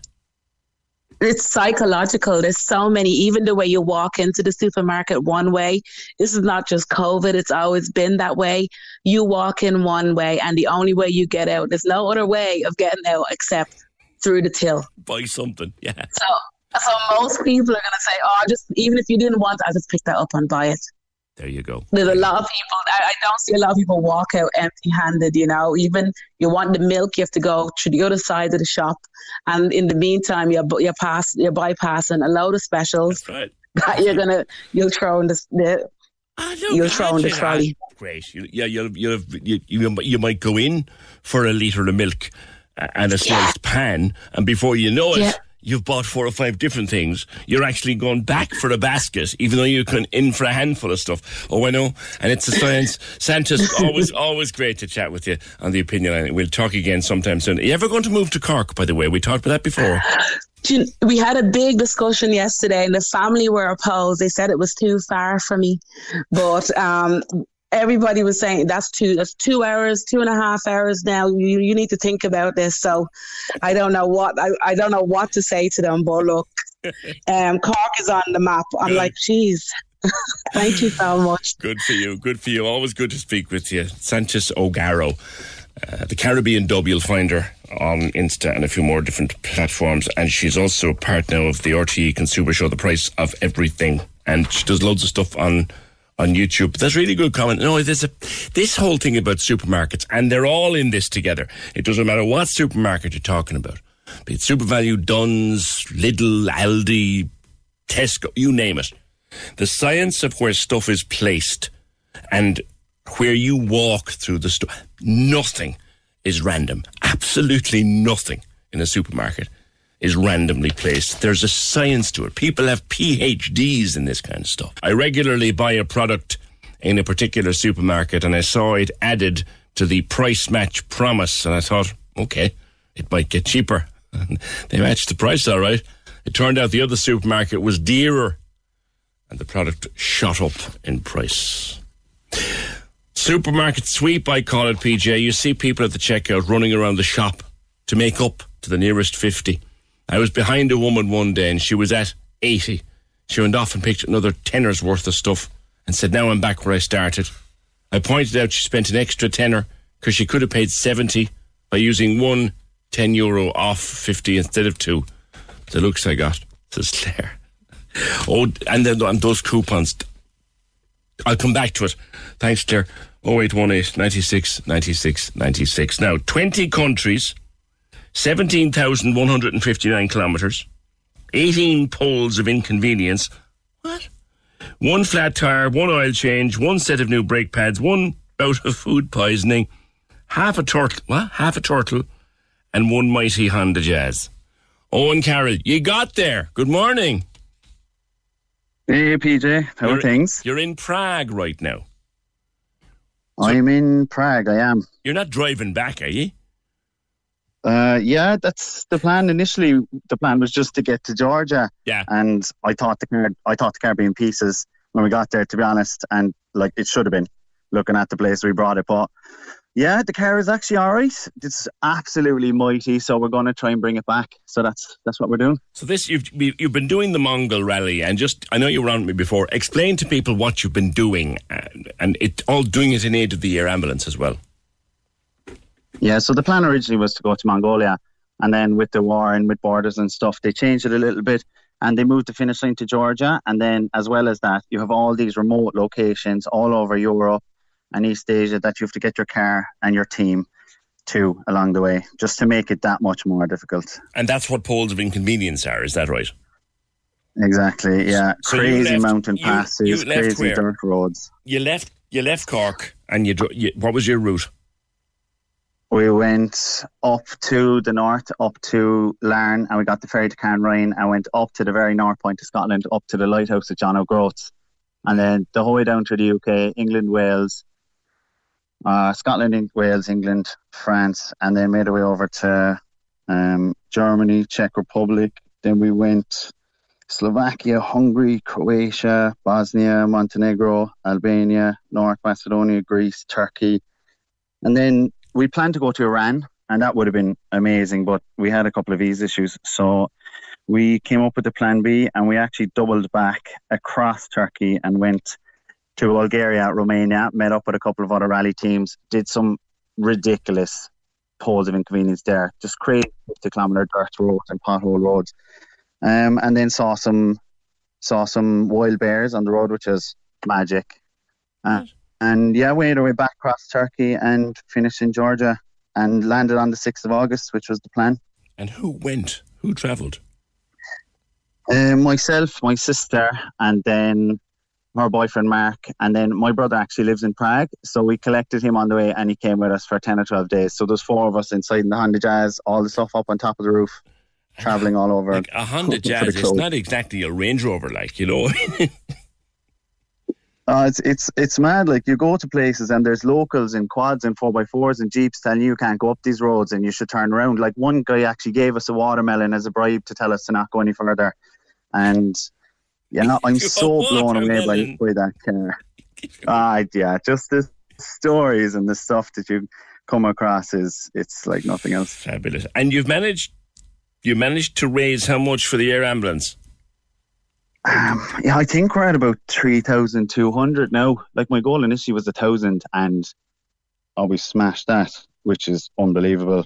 I actually think, like, it's 3,200. Look, it's not earth-shattering figures in terms of fundraising by any means, but I think the air ambulance, it's an average 3,500 for the costs for a rescue mission. You've paid for one operation. You've paid for one run. Nearly. That's like if we could get to 3,500, and it means we pay for one person's life to be saved, like that's life changing. Yeah. So. And you have to remember, you said before, you have to maintain the car yourself along the way, isn't that right? That's true. Yeah.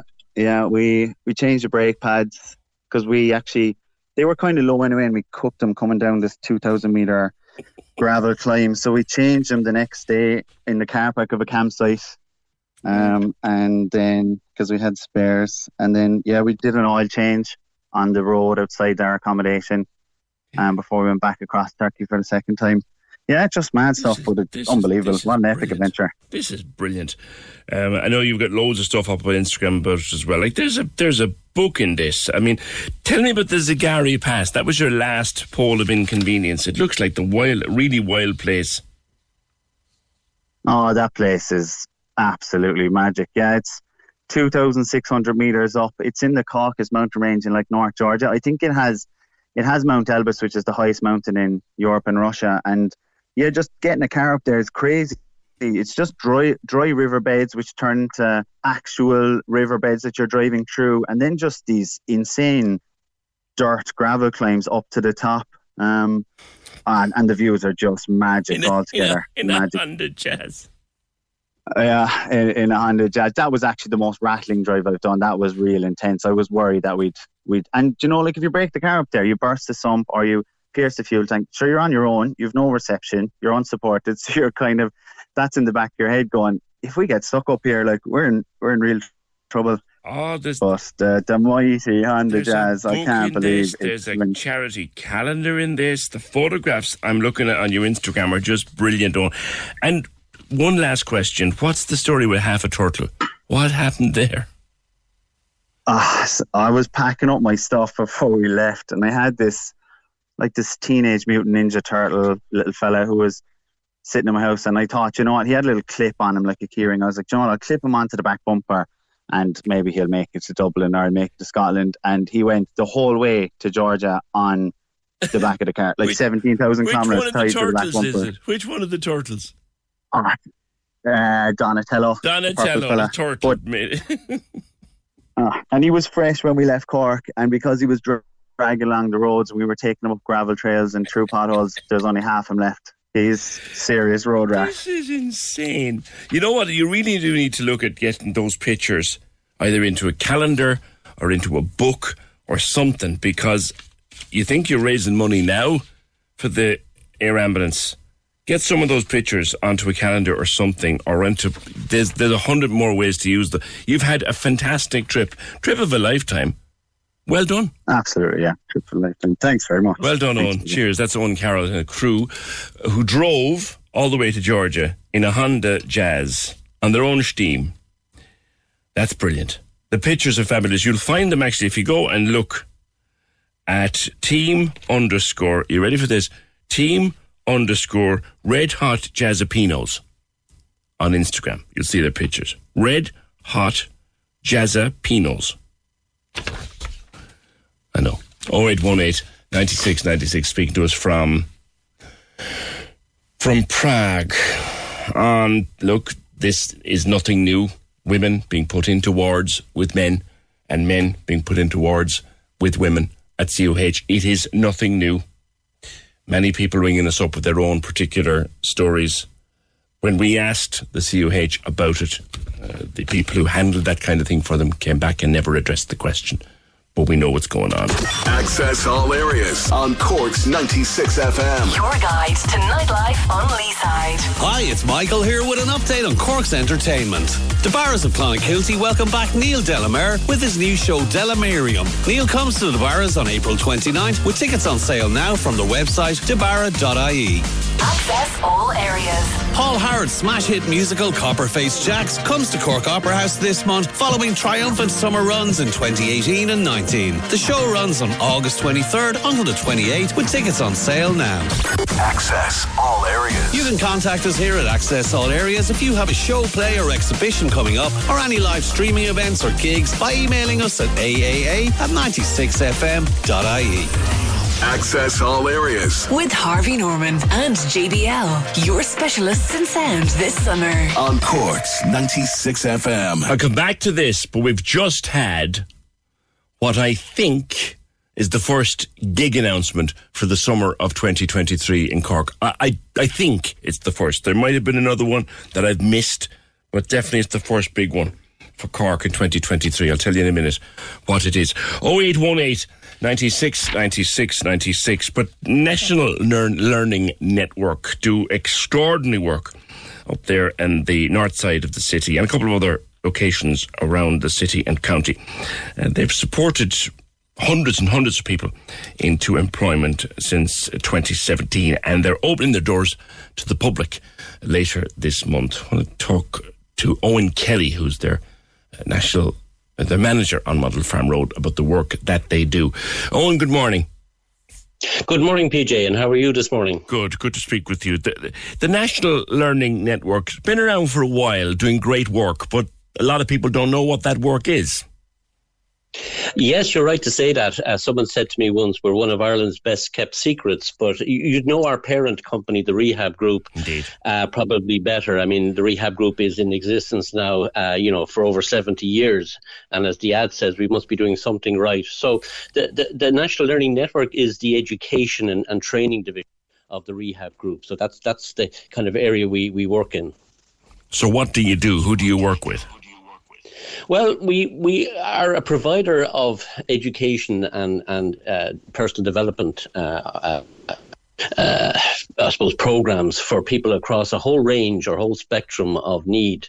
We work with people who might describe themselves as having learning disabilities, mental health challenges, disabilities, post-injury, mental health challenges. So really, we don't make an exception. We work with people across the spectrum. And you run a number of different training courses with qualifications at the end of them and awards at the end of them. Absolutely. We provide programs that get people into employment. For example, in the last 5 years here in Cork, we've had about 300 people who've gone into employment as a result of our courses. We also have programs that look at further education, higher education, third level opportunities. And again, we've had about 600 odd people who progressed to that level of progression in the last 5 years. People who might not otherwise, is it that they felt that they wouldn't be able to make it into the full-time workforce, or the opportunities weren't there for them? What was in common with them? What did they have in common? Did they feel they wouldn't be able to it? Well, for a lot of our students, it's almost like a second chance education for various reasons. There might have been reasons that they couldn't access education or couldn't stay in education due to family situations or due to poverty situations, or indeed due to difficulties with their medical conditions. So when students come to us, they're looking very much to have a second chance to get into employment, or indeed to improve the quality of their lives. And we're only delighted to be able to help them in that in those desires. Now talk to me about the open day coming up, 24th of August, isn't it? 24th of August, yes, between 11 o'clock and 1 o'clock. We're just informally opening our doors to everyone. And if your listeners are interested in coming along, very informal, just drop in, have a look around, talk to the managers, talk to the staff, have a cup of tea in our canteens. I think really after more than 2 years of living with the COVID pandemic, we've seen many people, living with new mental health challenges and complications. And I think, the opportunity to avail maybe of life-changing courses might be something that might suit them on the 24th. So we would appeal to your listeners to come along and listen and have a look at what we do. Yeah. Prior to the last local elections, in 2019, I had the pleasure of facilitating a debate up in your premises in Hollyhill for people about looking for better services from the local authority with regard to disability and mobility and access. And I must say I was so impressed with the level of debate that people brought to the table that day. It was magnificent, absolutely magnificent. Yes, we find that our students are very proactive and very strong self-advocates. And when you consider the journeys that the students of ours would have gone through and are undertaking at present, there's a huge commitment and a huge sincerity around them in terms of what they want from life. And in turn then, National Learning Network, we see ourselves as having a remit to promote equal opportunity both in the workplace and in education, and we make no bones about that. So any opportunity we get to promote equal opportunity and inclusion in those areas, we will take that. So in a way, the open day is about demonstrating that to people who may be interested in finding out more. Do people need to book a place for the open day? No, it's completely informal, PJ. Just simply drop in. Our doors are open between 11 o'clock and 1 o'clock. And again, just to remind people where we are, we have two training centres or colleges, one in Model Farm Road, which I manage, the other in Hollyhill. And then in West Cork, we're represented by our college in Bantry. Okay, all right. Well, good luck with it and continued success to you. And wonderful work that National Learning Network does. There's an opportunity to get into the workforce for anybody. And they put hundreds of people through their hands and they get them jobs and they get them access to the workforce. Great work done at the National Learning Network. Thank you, Owen Kelly. 0818 96 96 96. I mentioned, I think this is the first big gig announcement for the summer of 2023. This is the Musgrave Park series of gigs, which will be back in 2023. And they've just announced that on the 14th of June, Paolo Nutini, with tickets going on sale this Friday. Paolo Nutini coming to Musgrave Park in June of 2023. That's the first of the big announcements, I think. I've no doubt there will be loads more.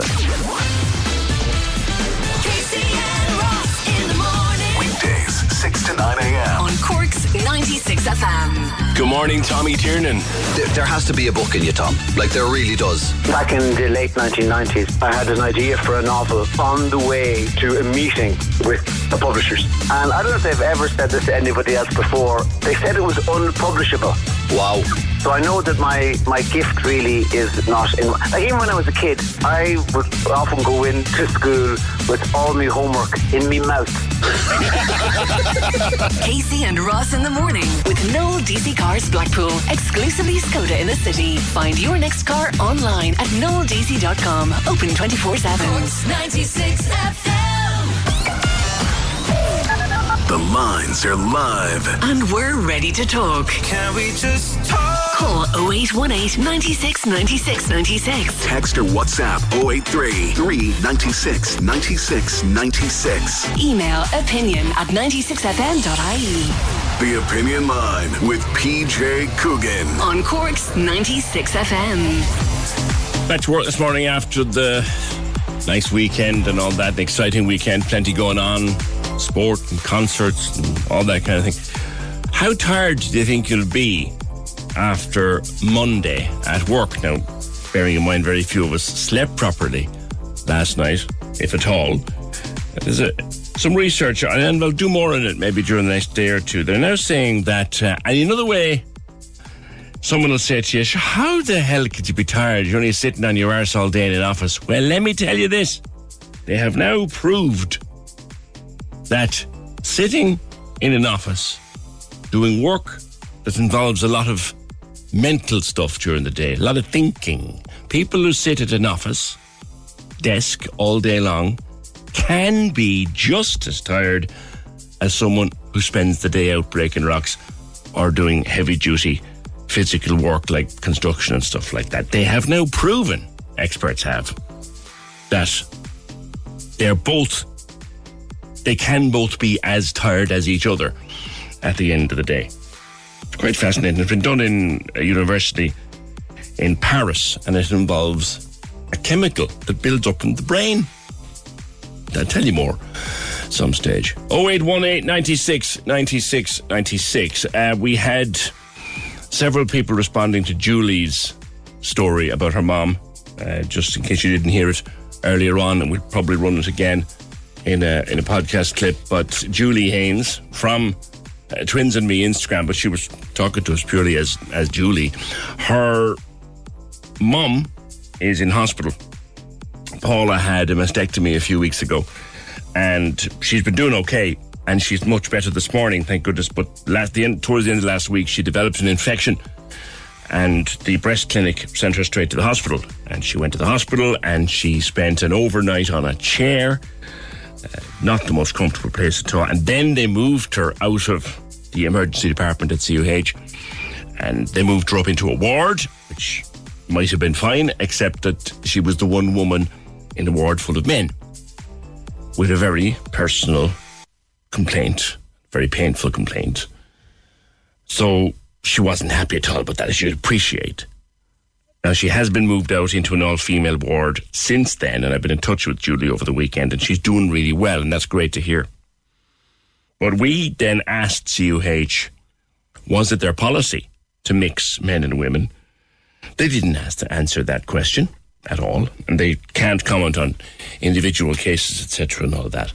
But Dorota, by email to opinion@96fm.ie, just to say I can totally relate to the mixing of male and female patients. I've been put in a room with men too, didn't feel comfortable at all. Once I complained about being uncomfortable, it took them 2 days to find me an all-female room. When I was 11, I got knocked down and I broke my leg and was taken to North Infirmary. God, that's a while ago. I was put in a room with a load of boys. I hated it. I was screaming, get me out of here. And my dad went to the nurses and told them to find me another room. I still can't believe it's going on. It's simply not right. And Nor, by email, says, 12 years ago, PJ, my father, who was 84 years old, was put into a mixed ward after a hip operation. It was very distressing as he was never expecting this to happen. He was embarrassed. He felt humiliated. He got C. diff and MRSA, and he had a lot of hygiene issues as a result. He soiled his bed, as you would do with those things, and female patients on either side of him. It was really distressing, not just for him, but for the women. They were also very elderly. He died in those circumstances a week later. I'm so sorry to hear that. So, PJ, this is nothing new. Oh, that's awful. Thank you for that. I'm so sorry to hear about your loss, Nor. 0818 96 96 96. Now, I remember living in Carrigaline and watching plans for the skate park. Now, bearing in mind, I have probably stood on a skateboard once in my entire life. And I fell off it in a way that if there was social media around at the time, they'd still be showing it. So I never bothered with a skateboard again. But I always do envy anyone who can use one. And some people are so good at using them now, they use them to get around and travel and go to work and stuff like that. But you go down by the skate park in Carrigaline any given day, you'll find loads of people trying it out, giving it a go, falling on their arses, getting up and doing it again. And some people get really good at it, like Jamie O'Leary did. And Jamie's now teaching some youngsters down there. And Jamie, it's changed your life, hasn't it? Good morning. Good morning. How are you? Good. Good. Yeah, I just hope no, I don't swear. And so like I started skateboarding, I don't know, about 2.5 years ago. And see, when I was growing up, I always loved it. Yeah. But I never kind of had the funds or anything to, to buy a skateboard or anything like that. And my brother did it really, and I kind of looked up to him. Yeah. And like then I kind of got lost in life in the sense of, I kind of got lost in alcohol and drugs and stuff. Mm-hmm. And long story short, when I got clean, the 2015, I kind of started dabbling around with football, and then I went to college, and then I started a youth work course that I took a break from the last couple of years. I'm going to go back next year and do it. But then in the meantime, I started skateboarding, and it was weird because, like, as it was written in the article, like, I just want to shout out Emer, the girl that read it. She's just a very nice person. She read it, and she read it really well. This is in Cork. She kind of portrayed a lot, yeah. And like, so she skates herself, and she's involved in the skate community and stuff. You know what I mean? And, yeah. She was a good person to have a conversation about it with. Who taught you, Jamie? Who taught you to do it? No one. That's the thing about skateboarding, and like I kind of explain to people a lot, is that like a lot of people learn themselves, or they watch others, or they watch YouTube videos, or and like in the sense of teaching myself, I just kind of I have scars, I have bruises and stuff, and that's only within the last 2 years that like I destroyed myself really learning how to skate, because like obviously before the house fire in March, I lived in an estate right next to the skate park. And I was down there 7-8 hours because I was on break from college. So I was down there 7-8 hours a day. And I was just pushing myself, not so much to become better, but I was just thinking, like, I was going through a rough time at the moment when I started it. So I was kind of pushing myself for my own mental health, you know, and at the time it was probably a bad thing, but at the same time it saved me from, you know, going back using or, you know, other worse things and stuff. And like I said, honestly, you know, because COVID kind of messed me up a bit in the sense of, like, I love being around people, but at the same time, I'm my worst enemy because then I'd isolate, and then COVID made it worse because I didn't have a choice. You know what I mean? Actually, when now I know. Isolate, you and I talked before, didn't we? Yeah, well, I was involved in the house fire back in That's March. right. Now I know exactly. No, I recognise the voice. I said, now I know who I am. Yeah, so you taught yourself. You must have fallen off a hundred. As I said, I only tried it a couple of times, and I'm just glad there was no social media around at the time. Yeah. You know? And and like, you know, like the biggest thing with skateboarding, like I have sciatica and all from skateboarding, from hard slams and stuff, you know, and I have to stretch every morning or else my back kind of goes funny and whatever, you know, but like the biggest thing that I try to explain to people is that, you know, skateboarding is different to so many other sports because, you know, from my perspective, and like this is the spiel that I give to people who want to skateboard and stuff, is that like any Joe Soap can go down and buy a pair of boots and go kick a ball or, you know, play rugby or whatever, do you know what I mean? But you have to hit a certain level to enjoy it, because if you're like playing on a team or whatever and you're not playing in matches, like you're not going to be happy, you know? And like with skateboarding, it's different because you can buy a board and you can do it anywhere. Anybody can do it. You know, there's no restrictions really because you can do whatever you want. You know what I mean? You can sit in your bum and go down a hill, you know, or you can teach yourself how to do mad tricks, you know? Yeah, there was the Olympics in 2020. This amazing kid. I watched her with just my mouth open, unable to believe what I could see. This kid, Sky Brown. Oh, yeah. What, 14 years of age or something? Youngest ever medal winner. Yeah, I mean, and you're saying most of that stuff, are they self-taught? Do you have no choice but to get up and learn it yourself? See, yeah, so like realistically when it comes to skateboarding, you know, it's kind of like obviously back in the day when skateboarding was first created, you know, it was kind of a taboo kind of a sport where, you know, it involved rock and roll, drinking drugs and stuff like that. But then, you know, it kind of like that's not what it's about really. Skateboarding is a community, and, you know, from like there's games you can play with in skateboarding, like skate. Basically, it's like skate is like a game of donkey where one person does a trick and everyone else that's playing has to do that trick. Yes. And if they don't land it, you get a letter.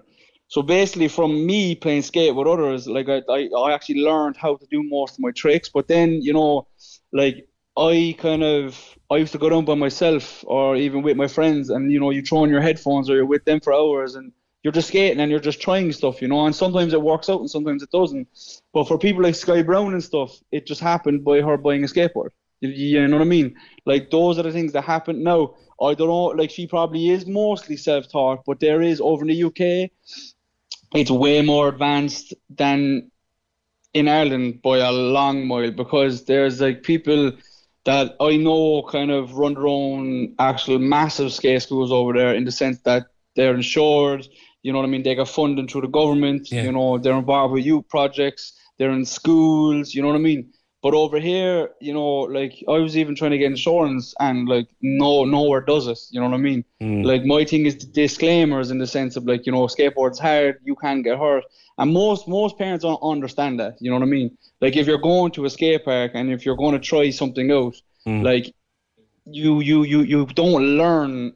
Like, if you don't get hurt with skateboarding, that's unbelievable. Like, that's amazing. But realistically, for you to progress and stuff, like, you do get hurt, because you have to understand that skateboarding is hard and you fall and stuff, you know? Yes, and you can't actually do it on a soft surface. So, you know, you get.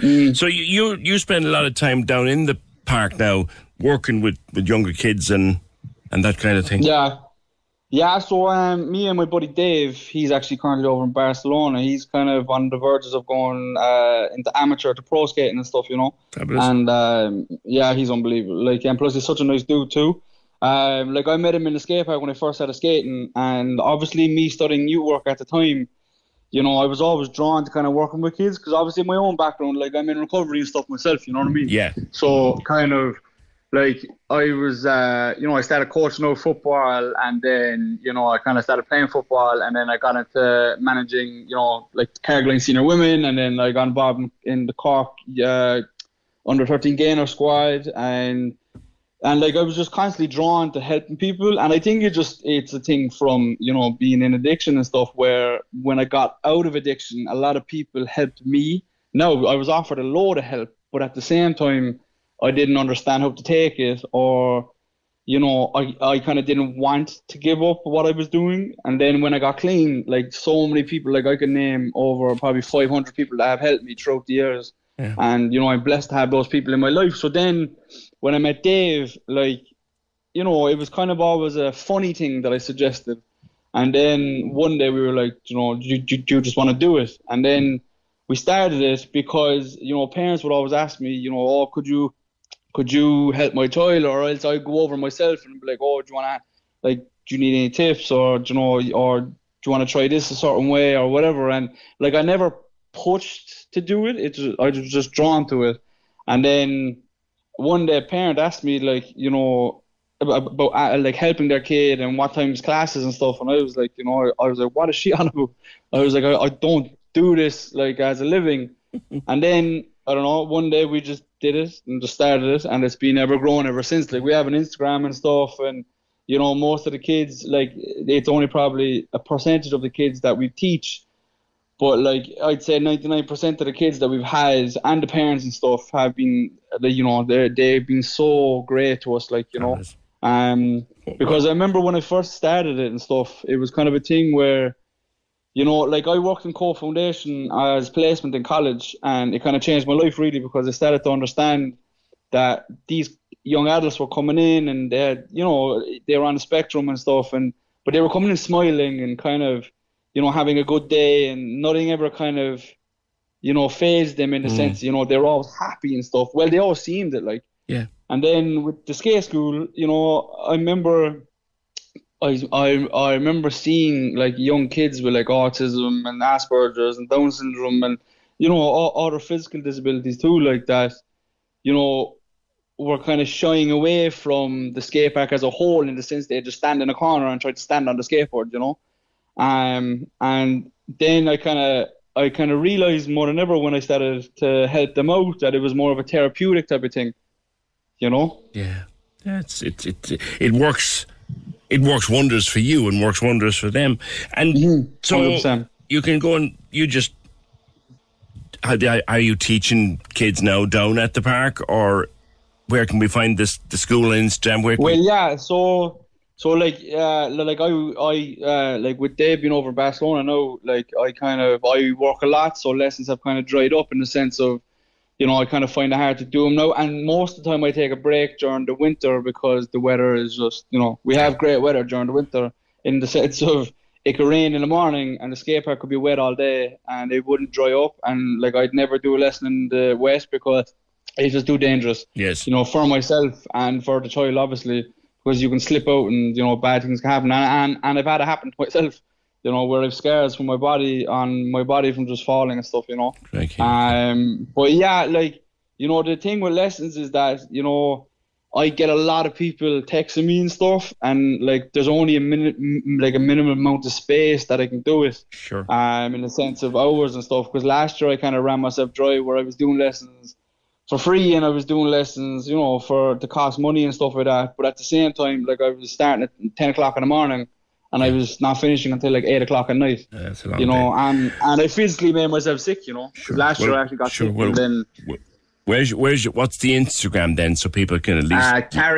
Carrig Skate Academy. Carrig Skate Academy. Jamie, good luck with it, mate. Good luck with it. And you know what you did? You got through the whole piece and you didn't swear once. Because I know how nervous you were. Can I just give a couple of shout outs there quick? Drive on, go on. Yeah, so like the main skateboard kind of distributors that I use is Sick. They're a deck company and they make wheels and stuff. They're a local brand in Cork. Noel is the fellow who runs it and he's a sound guy. if you want new decks or wheels or whatever, or t-shirts and stuff, he sells them. Sure. And just shout out to all the lads in Carrigaline and Mardyke and stuff, you know. Right. And like the biggest thing that I want to suggest is that within the skate community, you're always going to find bad apples, and that shouldn't discourage you from keeping on skating, because the biggest thing, you're going to find bad apples everywhere, you know. But it's just maybe your first time skating, you might find bad apples in the skate community rather than anywhere else. So for anybody that wants to start it out, just do it and just try to be happy. All right, well done, Jamie. Good man yourself. Carrig Skate School, Jamie O'Leary. I could spend the day chatting to him. He's just an interesting lad. 0818 96 96 96 on the person making 2 points in one here. One thing this constant dry weather has shown is the need for more reservoirs. You are not wrong. We need to find ways to store all the bloody water that falls in the winter and store it up for when the summers get dry and hot, as they will, because look, that's where we're headed now. More dry, hot weather in the summertime. Not maybe as much as our friends in France and Spain and Portugal and all that, or even over in the UK, but we're going to get more dry, warm weather. At the moment, the ground is like a stone, and none of the rain that'll fall is going to soak in. You're right. We do need more reservoirs and more places to store water. And then he goes, do you think you work harder than a building labourer? No, I don't. No, I don't think I work harder than a building labourer. But I get as tired as they do, just a different way. 0818 96 96 96. You guys ready? We're driving home. The Big Drive Home, weekdays from 4. On Cork's 96 FM. Hey, it's Lorraine. When you're heading home every evening, make sure you're with me, where it's all about the music. There's impromptu sing-songs. I'm on that track and I'm keep awake forever. There's in-car karaoke. There was a girl in the car behind me. Better sing it out, Loving Life. And you take control of the playlist. Hey, Lorraine. I'd love to hear the new song from 1975. So for all that and more, join me weekdays from 4. The Big Drive Home on Cork's 96 FM. I'll come back to this. We got another quite an upsetting call about the mixing of people in wards, mixing of men and women in wards in a hospital. Come back to it. That was been very upsetting for the person who made the call. 0818 96 96 96. Your dog is a social beast. Did you know that? And dogs make friends like we do. And dogs love to meet up and play and get together with others like we do. But like we do, they need to learn. Like when you were small, your parents socialized you. They brought you out, you had play dates, and you went into play school maybe, and you went to the park and you met other kids. You learned it like a skill. It's the same with dogs. And Esther Ring is running dog socialization classes under the name of Top Barks. Love the name, Esther. Good morning. Thanks very much, PJ. Thanks for having me. Delighted. We do. Our dogs do need to learn it. I mean, I've 2 dogs, totally different social personalities. But, yeah. You know, we need to... Every dog has got a social personality, and we kind of owe it to them to teach them, don't we? Yeah, 100%. Animals need to play with other animals to develop their communication skills and to cope with uncertainties in life. And when we have puppies are all social. Most puppies, not unless something detrimental has happened during their critical periods, but most puppies are social and love the company of other dogs, because that's how they learn how to be a dog. So the more that we can get our young puppies out and playing with other dogs, the less chances they're going to have issues with other dogs as they get older. Yeah. But older dogs generally then tend to mature a little bit and don't really kind of like the fuss of, like, so for argument's sake, we put into toddler, into human context, you know, you might have a toddler that loves the company of other children, but then as they get a little older, they have only a couple of friends. Yeah. So this is what makes it a little bit easier for us, but it's really fundamental for them to interact and to play. Well, I've 2 little dogs. One of them, Bella, she'd make friends with anything. If you brought her a dog the size of an elephant, all she wants to be is friends. Whereas my other little dog, Harry, anything bigger than himself, he runs behind you. So He's half afraid. So the scientific terms of that then is that your little Bella is what we call dog tolerant.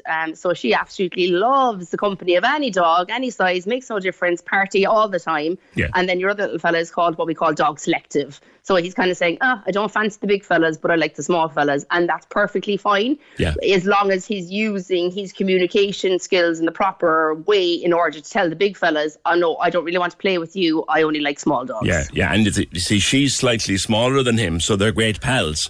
And that's the kind of dog he's grown up with, if you like, because she's older than him. Exactly, She's nearly 9, he's about 5, and he's grown up with her, so he's comfortable with a dog that's a little bit smaller. And I figure that's common enough. Yeah, because you've just hit the nail on the head. So what's happened with, what did you call your little, not Bella, the other dog's name? Harry, yeah. So what you literally hit the nail on the head with Harry. Harry came to your house. Bella was the first dog that he interacted with besides his litter mates and his mom. He grew up with her during his critical socialization period, accepted her because, they're like little sponges at that time. She showed him the way, and then he feels very secure around her size and he dogs of her temperament. I see. And it might have been just the fact that he mightn't have played with anything bigger during his socialization period. I see. Now, a lot of people got new dogs during the pandemic, and they never had a dog in the house before. And they saved our sanity, I think. Certainly my dogs saved my sanity during the pandemic when we were all locked up. But a lot of those dogs, they weren't socialised properly because we weren't able to go out, we weren't able to do more. So your classes at the Marina Market, what can people do? Yep. What can the dogs learn there? So what we have, so just to kind of go back to the start, when people get a new puppy from the ages of about 3 weeks to 12 weeks, depending on breed and size, you have this critical socialization period. And sometimes socialization is a term that gets misunderstood. It doesn't mean about the dogs learning how to romp around and play with other dogs, but rather, as you said, being habituated and getting used to the environment around them. And as you said, during COVID, we couldn't get our dogs out to see traffic, to see the city, to see buses, to see old people, young people and all this. So what happens is some dogs that have missed this critical socialization period would be a little bit more wary. It doesn't mean that we can't help them along. Of course we can. This is what I do down below in the Marina Market. But it turns from socialization to a terminology is called habituation. So basically becoming used to something and not minding that object is there. I don't know, for argument's sake, let's say that you are sitting in your office there now and the fire alarm goes off. Yeah. And suddenly you go, oh my God, what's that noise? But then after a while, somebody comes to you and says, it's okay, there's no actually a fire, we're just doing fire testing. And then you almost become habituated to the sound because you know that there's not actually a fire, there's no emergency, and that the threat is gone. Yes. So this is kind of similar what we're doing, what I'm doing down below in the Marina Market for dogs that mightn't have had the opportunity to play with other dogs during COVID, that we introduce them slowly, match their play styles, because as you said, your two little dogs have 2 different play styles. I match their play styles and I supervise, and we slow and steady win the race to get dogs used to being out and about, used to having positive experiences. And I work under positive reinforcement training. So that means making everything a good, happy choice for the dog. And if they're not happy, then we just offer them space and we just step back a little bit. Yeah. So on Saturday and Sunday mornings, I run free puppy and dog play dates for dogs that like the company of other dogs or young dogs, so that they have the opportunity to play and interact. And then after that, then if people are having a little bit more trouble and are understanding their dogs, basically, I do classes then in the evenings. So we do 4-week courses at a time for all age groups. Very good, very good. And do you have Facebook and Instagram? I do. I have Facebook and Instagram, under Top Barks Cork. You'll find me, and you'll find me through the Marina Markets social media as well. Excellent. And even if you're ever passing, I'm there most weekends and in the evenings. Excellent. But even if anyone who has any questions about how to even get started, they're more than welcome to contact me, because I find that play is so important for our dogs. So it is. So for humans and dogs, the importance of play is significant. It deserves to be taken seriously, and sometimes it's underappreciated. Yeah. I came across a term recently, Esther, My two lads, one thing they do to knock out a bit of steam is they go to the back garden and they chase each other and they jump over one another, and there's a lot of snarling, and no, there's no harm in it that ever was. No. Someone called it zoomies. Yeah, so your two guys are not, I wouldn't, so your two guys probably are performing zoomies, but they're in a better context because they're actually playing with each other. Yes. So if you were getting a chase and then a stop and then a kind of a rough and tumble and then a chase again and then a stop and then a rough and tumble, then this is very normal. They jump over each other like hurdles and everything. It's great. Like. Yeah. And because it's what they're doing is so, if you have to think about play, like play has no significant function, only to feel good. And sometimes it's misconcepted as that has to be something that they're, exhibiting behaviours of predatory. Now, there is different types of play. Yeah. There is chasing behaviour, there's predatory behaviour, there is mouthing, rough and tumble. And your guys, if they have the space, are utilising that. What you'd like to see is, rather than one dog chasing the other, is you'd almost want to see them shoulder to shoulder, bashing into each other. Or they're going after each other. That's perfect. Jumping over one another, That's perfect. But what happens is when you have a dog that's solitary or solo playing, as they call, and they're performing zoomies a lot, is because they are not having an energy outlet in order to get rid of that energy. So they're trying to get rid of this energy burst that they have, and they play this game. And what I find when they come to me then in a play setting with other dogs, these guys don't have the skill set to play with others and play this game on their own very regularly. And what happens is when they play that right game, and I can like to your listeners just to have a good think about this, especially if they're letting their dogs off in parks that they're not meant to be off on, and your dogs perform this behaviour. This is kind of very dangerous territory, because the dog that's used to running around in circles by himself is suddenly now being chased by 5 or 6 dogs. Yes. And that's when it can all go very wrong. It can. So what I would say to you is, if your dog is performing zoomies, the best thing to do is interrupt them and say, okay, I can let you do 1 or 2, and then I'm going to call you and I'm going to get you to come in over and sit, or I'm going to get a little toy and we're going to throw it, or we're going to think. Because what happens is the brain can switch very quickly, and with zoomies then turn and what become compulsive. So it becomes a compulsory habit. So what was once a very natural behaviour for a dog to release a bit of energy now becomes very addictive, because obviously the adrenaline is released. The dog gets kind of a good feel about it. So what I say to people, and with a strange dog in a strange place, that can lead to accidents. Oh, 100%, because what happens is predatory mode sets in. You have one dog running, next minute the other dog's getting chased by 3 other dogs, and it starts to panic. So it might start to yelp if it's a small little dog and it's getting chased by a big dog. And I don't even want to finish that into that story. Yeah. You can imagine what can happen. Indeed. And it's nobody's fault, only that it's a natural consequence. Well, there's the thing, Esther. The reason I asked you about it was because my two do it all the time, and whenever when we're around them, if we think it's getting a little bit lively, we give them an old toe and say, break it up, kind of thing. Because they had a little accident recently, you see. There was a little accident, and that's all it was a little accident. Involved a trip to the vet, shall we say. No, they're all fine again. But we were told after, just watch them, and if they started getting a bit too lively, just break them up.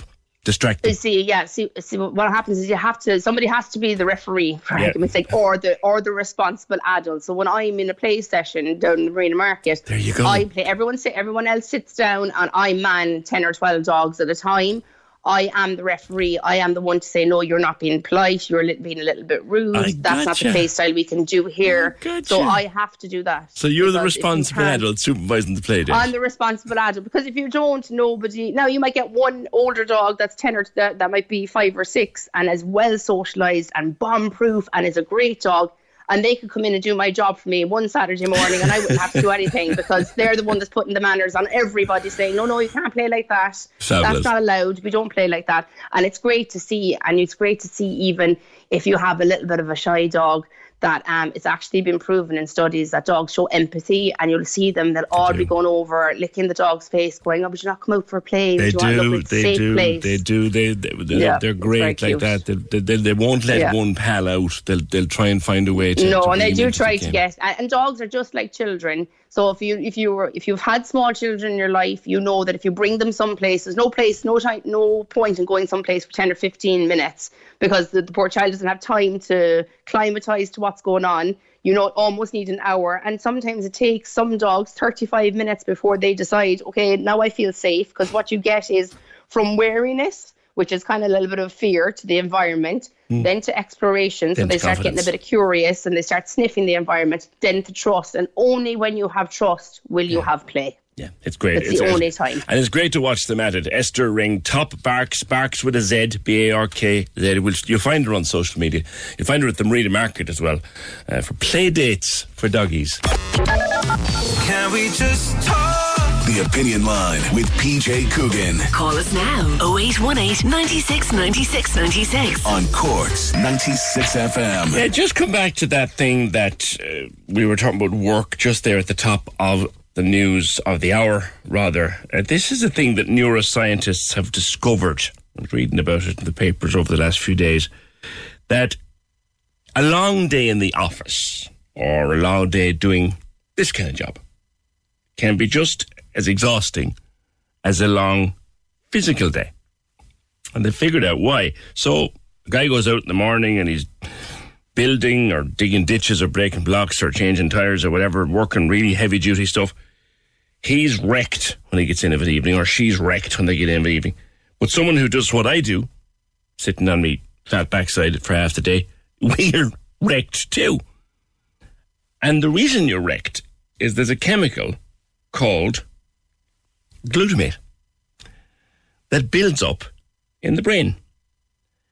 And that kind of effort, any kind of effort, mental or physical, causes glutamate to build up. And when glutamate builds up, your brain says, I'm tired and I'm taking it easy for a bit. And they've now discovered that glutamate, you go to the gym and you work out, you're really physically tired afterwards. You work a hard physical day, you're really physically tired after it because there's glutamate in your brain. Well, you work a hard mental day, there's also glutamate in your brain. And that is what they reckon is the understanding why you're tired. And you can be as tired after a day in the office as someone else is after a day on a building site. Thanks, Kev. 0818 96 96 96. Now, look, this is upsetting. And I'm going to read it out now. I kind of will put a trigger warning before this because I think it deserves it. But this is a response to the story from earlier on and the mixing of people in wards that Julie's mum had to deal with over the weekend. Paula is out of that now. She's in a women's ward and doing well, which is great to hear. We got a number of different responses about people being put into mixed wards. And then we got this one. I have a history of abuse in my life, and I was put in a ward where an elderly man was gratifying himself at night. Very triggering, very upsetting. Yeah. 0818 96 96 96. What's this? Did you do something with your hair? Did you mess up your hair? Was this today or yesterday or something? You tried don't tell me you found these beauty hacks on TikTok. You weren't trying them, were you? There's loads of them out there. What did you do to yourself? Well, there was, I had read this thing about trying to moisturise your hair using an egg product, and I obviously didn't read it right and didn't follow the instructions properly. So I put this kind of an egg mixture on my hair, and then I put a towel around it, and then when I took the towel off, there was loads of scrambled egg type mixture in my hair.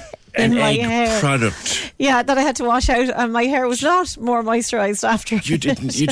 Please tell me you didn't just beat an egg in a cup and put it in. No, but this is all the rage now, PJ, because we're living on a budget. People are using different things as beauty hacks. So there's something that's doing the rounds now on TikTok. It's called the Fruit Makeup Challenge, and people are cutting cherries in half and using it then to stain their lips and their cheeks. And apparently, now I haven't tried that yet, but I think I might try that this weekend. God only knows what'll happen. But apparently that is quite effective, and people are giving that the thumbs up. And there was an article in the Sun newspaper, and the girl who was trying that out had given it a rating 4 out of 5. So, that worked really well. There was also one, it's a milk toner that you can tone your face using milk. But the person who was reviewing that didn't really give it a good rating at all. She said it wasn't a very pleasant experience, that it kind of left her skin quite sticky, as you would imagine, if you're putting milk all over your face. So if there's anybody out there who has any budget saving beauty hacks that they'd like to share with us, they can email us opinion@96fm.ie, and they can come on the show tomorrow and talk to us about it. We'd love to hear some of these tried and tested beauty hacks. You know what? I'm so glad I'm a man. Well, Peter, you could try something for your skin. Right, fair enough. I take that a number of ways. No, seriously. If anybody has come across anything like that, milk. Oh, come on here. Milk, the cherries. eggs. Avocado is meant to be another good thing for your face as well. So maybe somebody has tried that. Avocado. Yeah, but it's meant to be great for your skin. The whole avocado craze just leaves me so cold. I hate it. It's like eating soap. Let alone put it on your face. Thank you very much, Fiona. Yeah, any ideas like that? Beauty hacks or things for your hair. I knew a fella one time, and I'm serious, he used to wash his hair in fairy liquid. I'm not joking you. He had fairy liquid in the shower to wash his hair. And he used to say he suffered from terrible greasy hair as a kid. And that was the one thing that stopped his hair from getting greasy, was fairy liquid. Now, it burned the eyes out of his head. But, Mother of God, you can get a lipstick in pennies for $1.50. Mary Jane, I wouldn't know, but you know what I mean. On the CUH, Bear makes a point, and it's a valid one, Bear, but at the same time, you kind of think you wouldn't have to deal with it. As someone who has to spend a lot of time in hospital, I say if you're sick enough and you're sleeping in those uncomfortable chairs, when they tell you they have a bed for you, then you don't care what ward you're in, which is a very valid point, Bear, but you really shouldn't expect women and men to be put into the same wards. You really shouldn't be expecting that or accepting that. More to the point. But I do take your point. Thank you very much. And for anyone who was wondering, Paula is much better today, which is great to hear. And Eugene, on the beauty hacks, lastly, if you read the ingredients of any bottle of shampoo, you wouldn't know whether to wash your hair with it or eat it. You're not wrong, Squire. You're not wrong at all. That's it. The programme edited by Fiona Corcoran, produced and researched by Fergal Barry. See you tomorrow just after 9.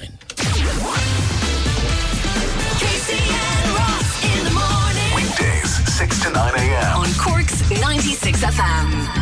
Hello. Sierra Delta Car 2, Annie and the Chopper, or Chopper Nari. How are you? Cracking, lacking. I tell you one thing, women don't like chat up lines. No? They just want honesty. Gotcha. Just be honest with a woman. Yes. Approach them and be straight up with them. How's it going? Name's Anthony, 6 kids, 4 mams. I've done more sentences than Shakespeare. I leave the toilet seat up, but I'm likely to let you down. You know what I mean?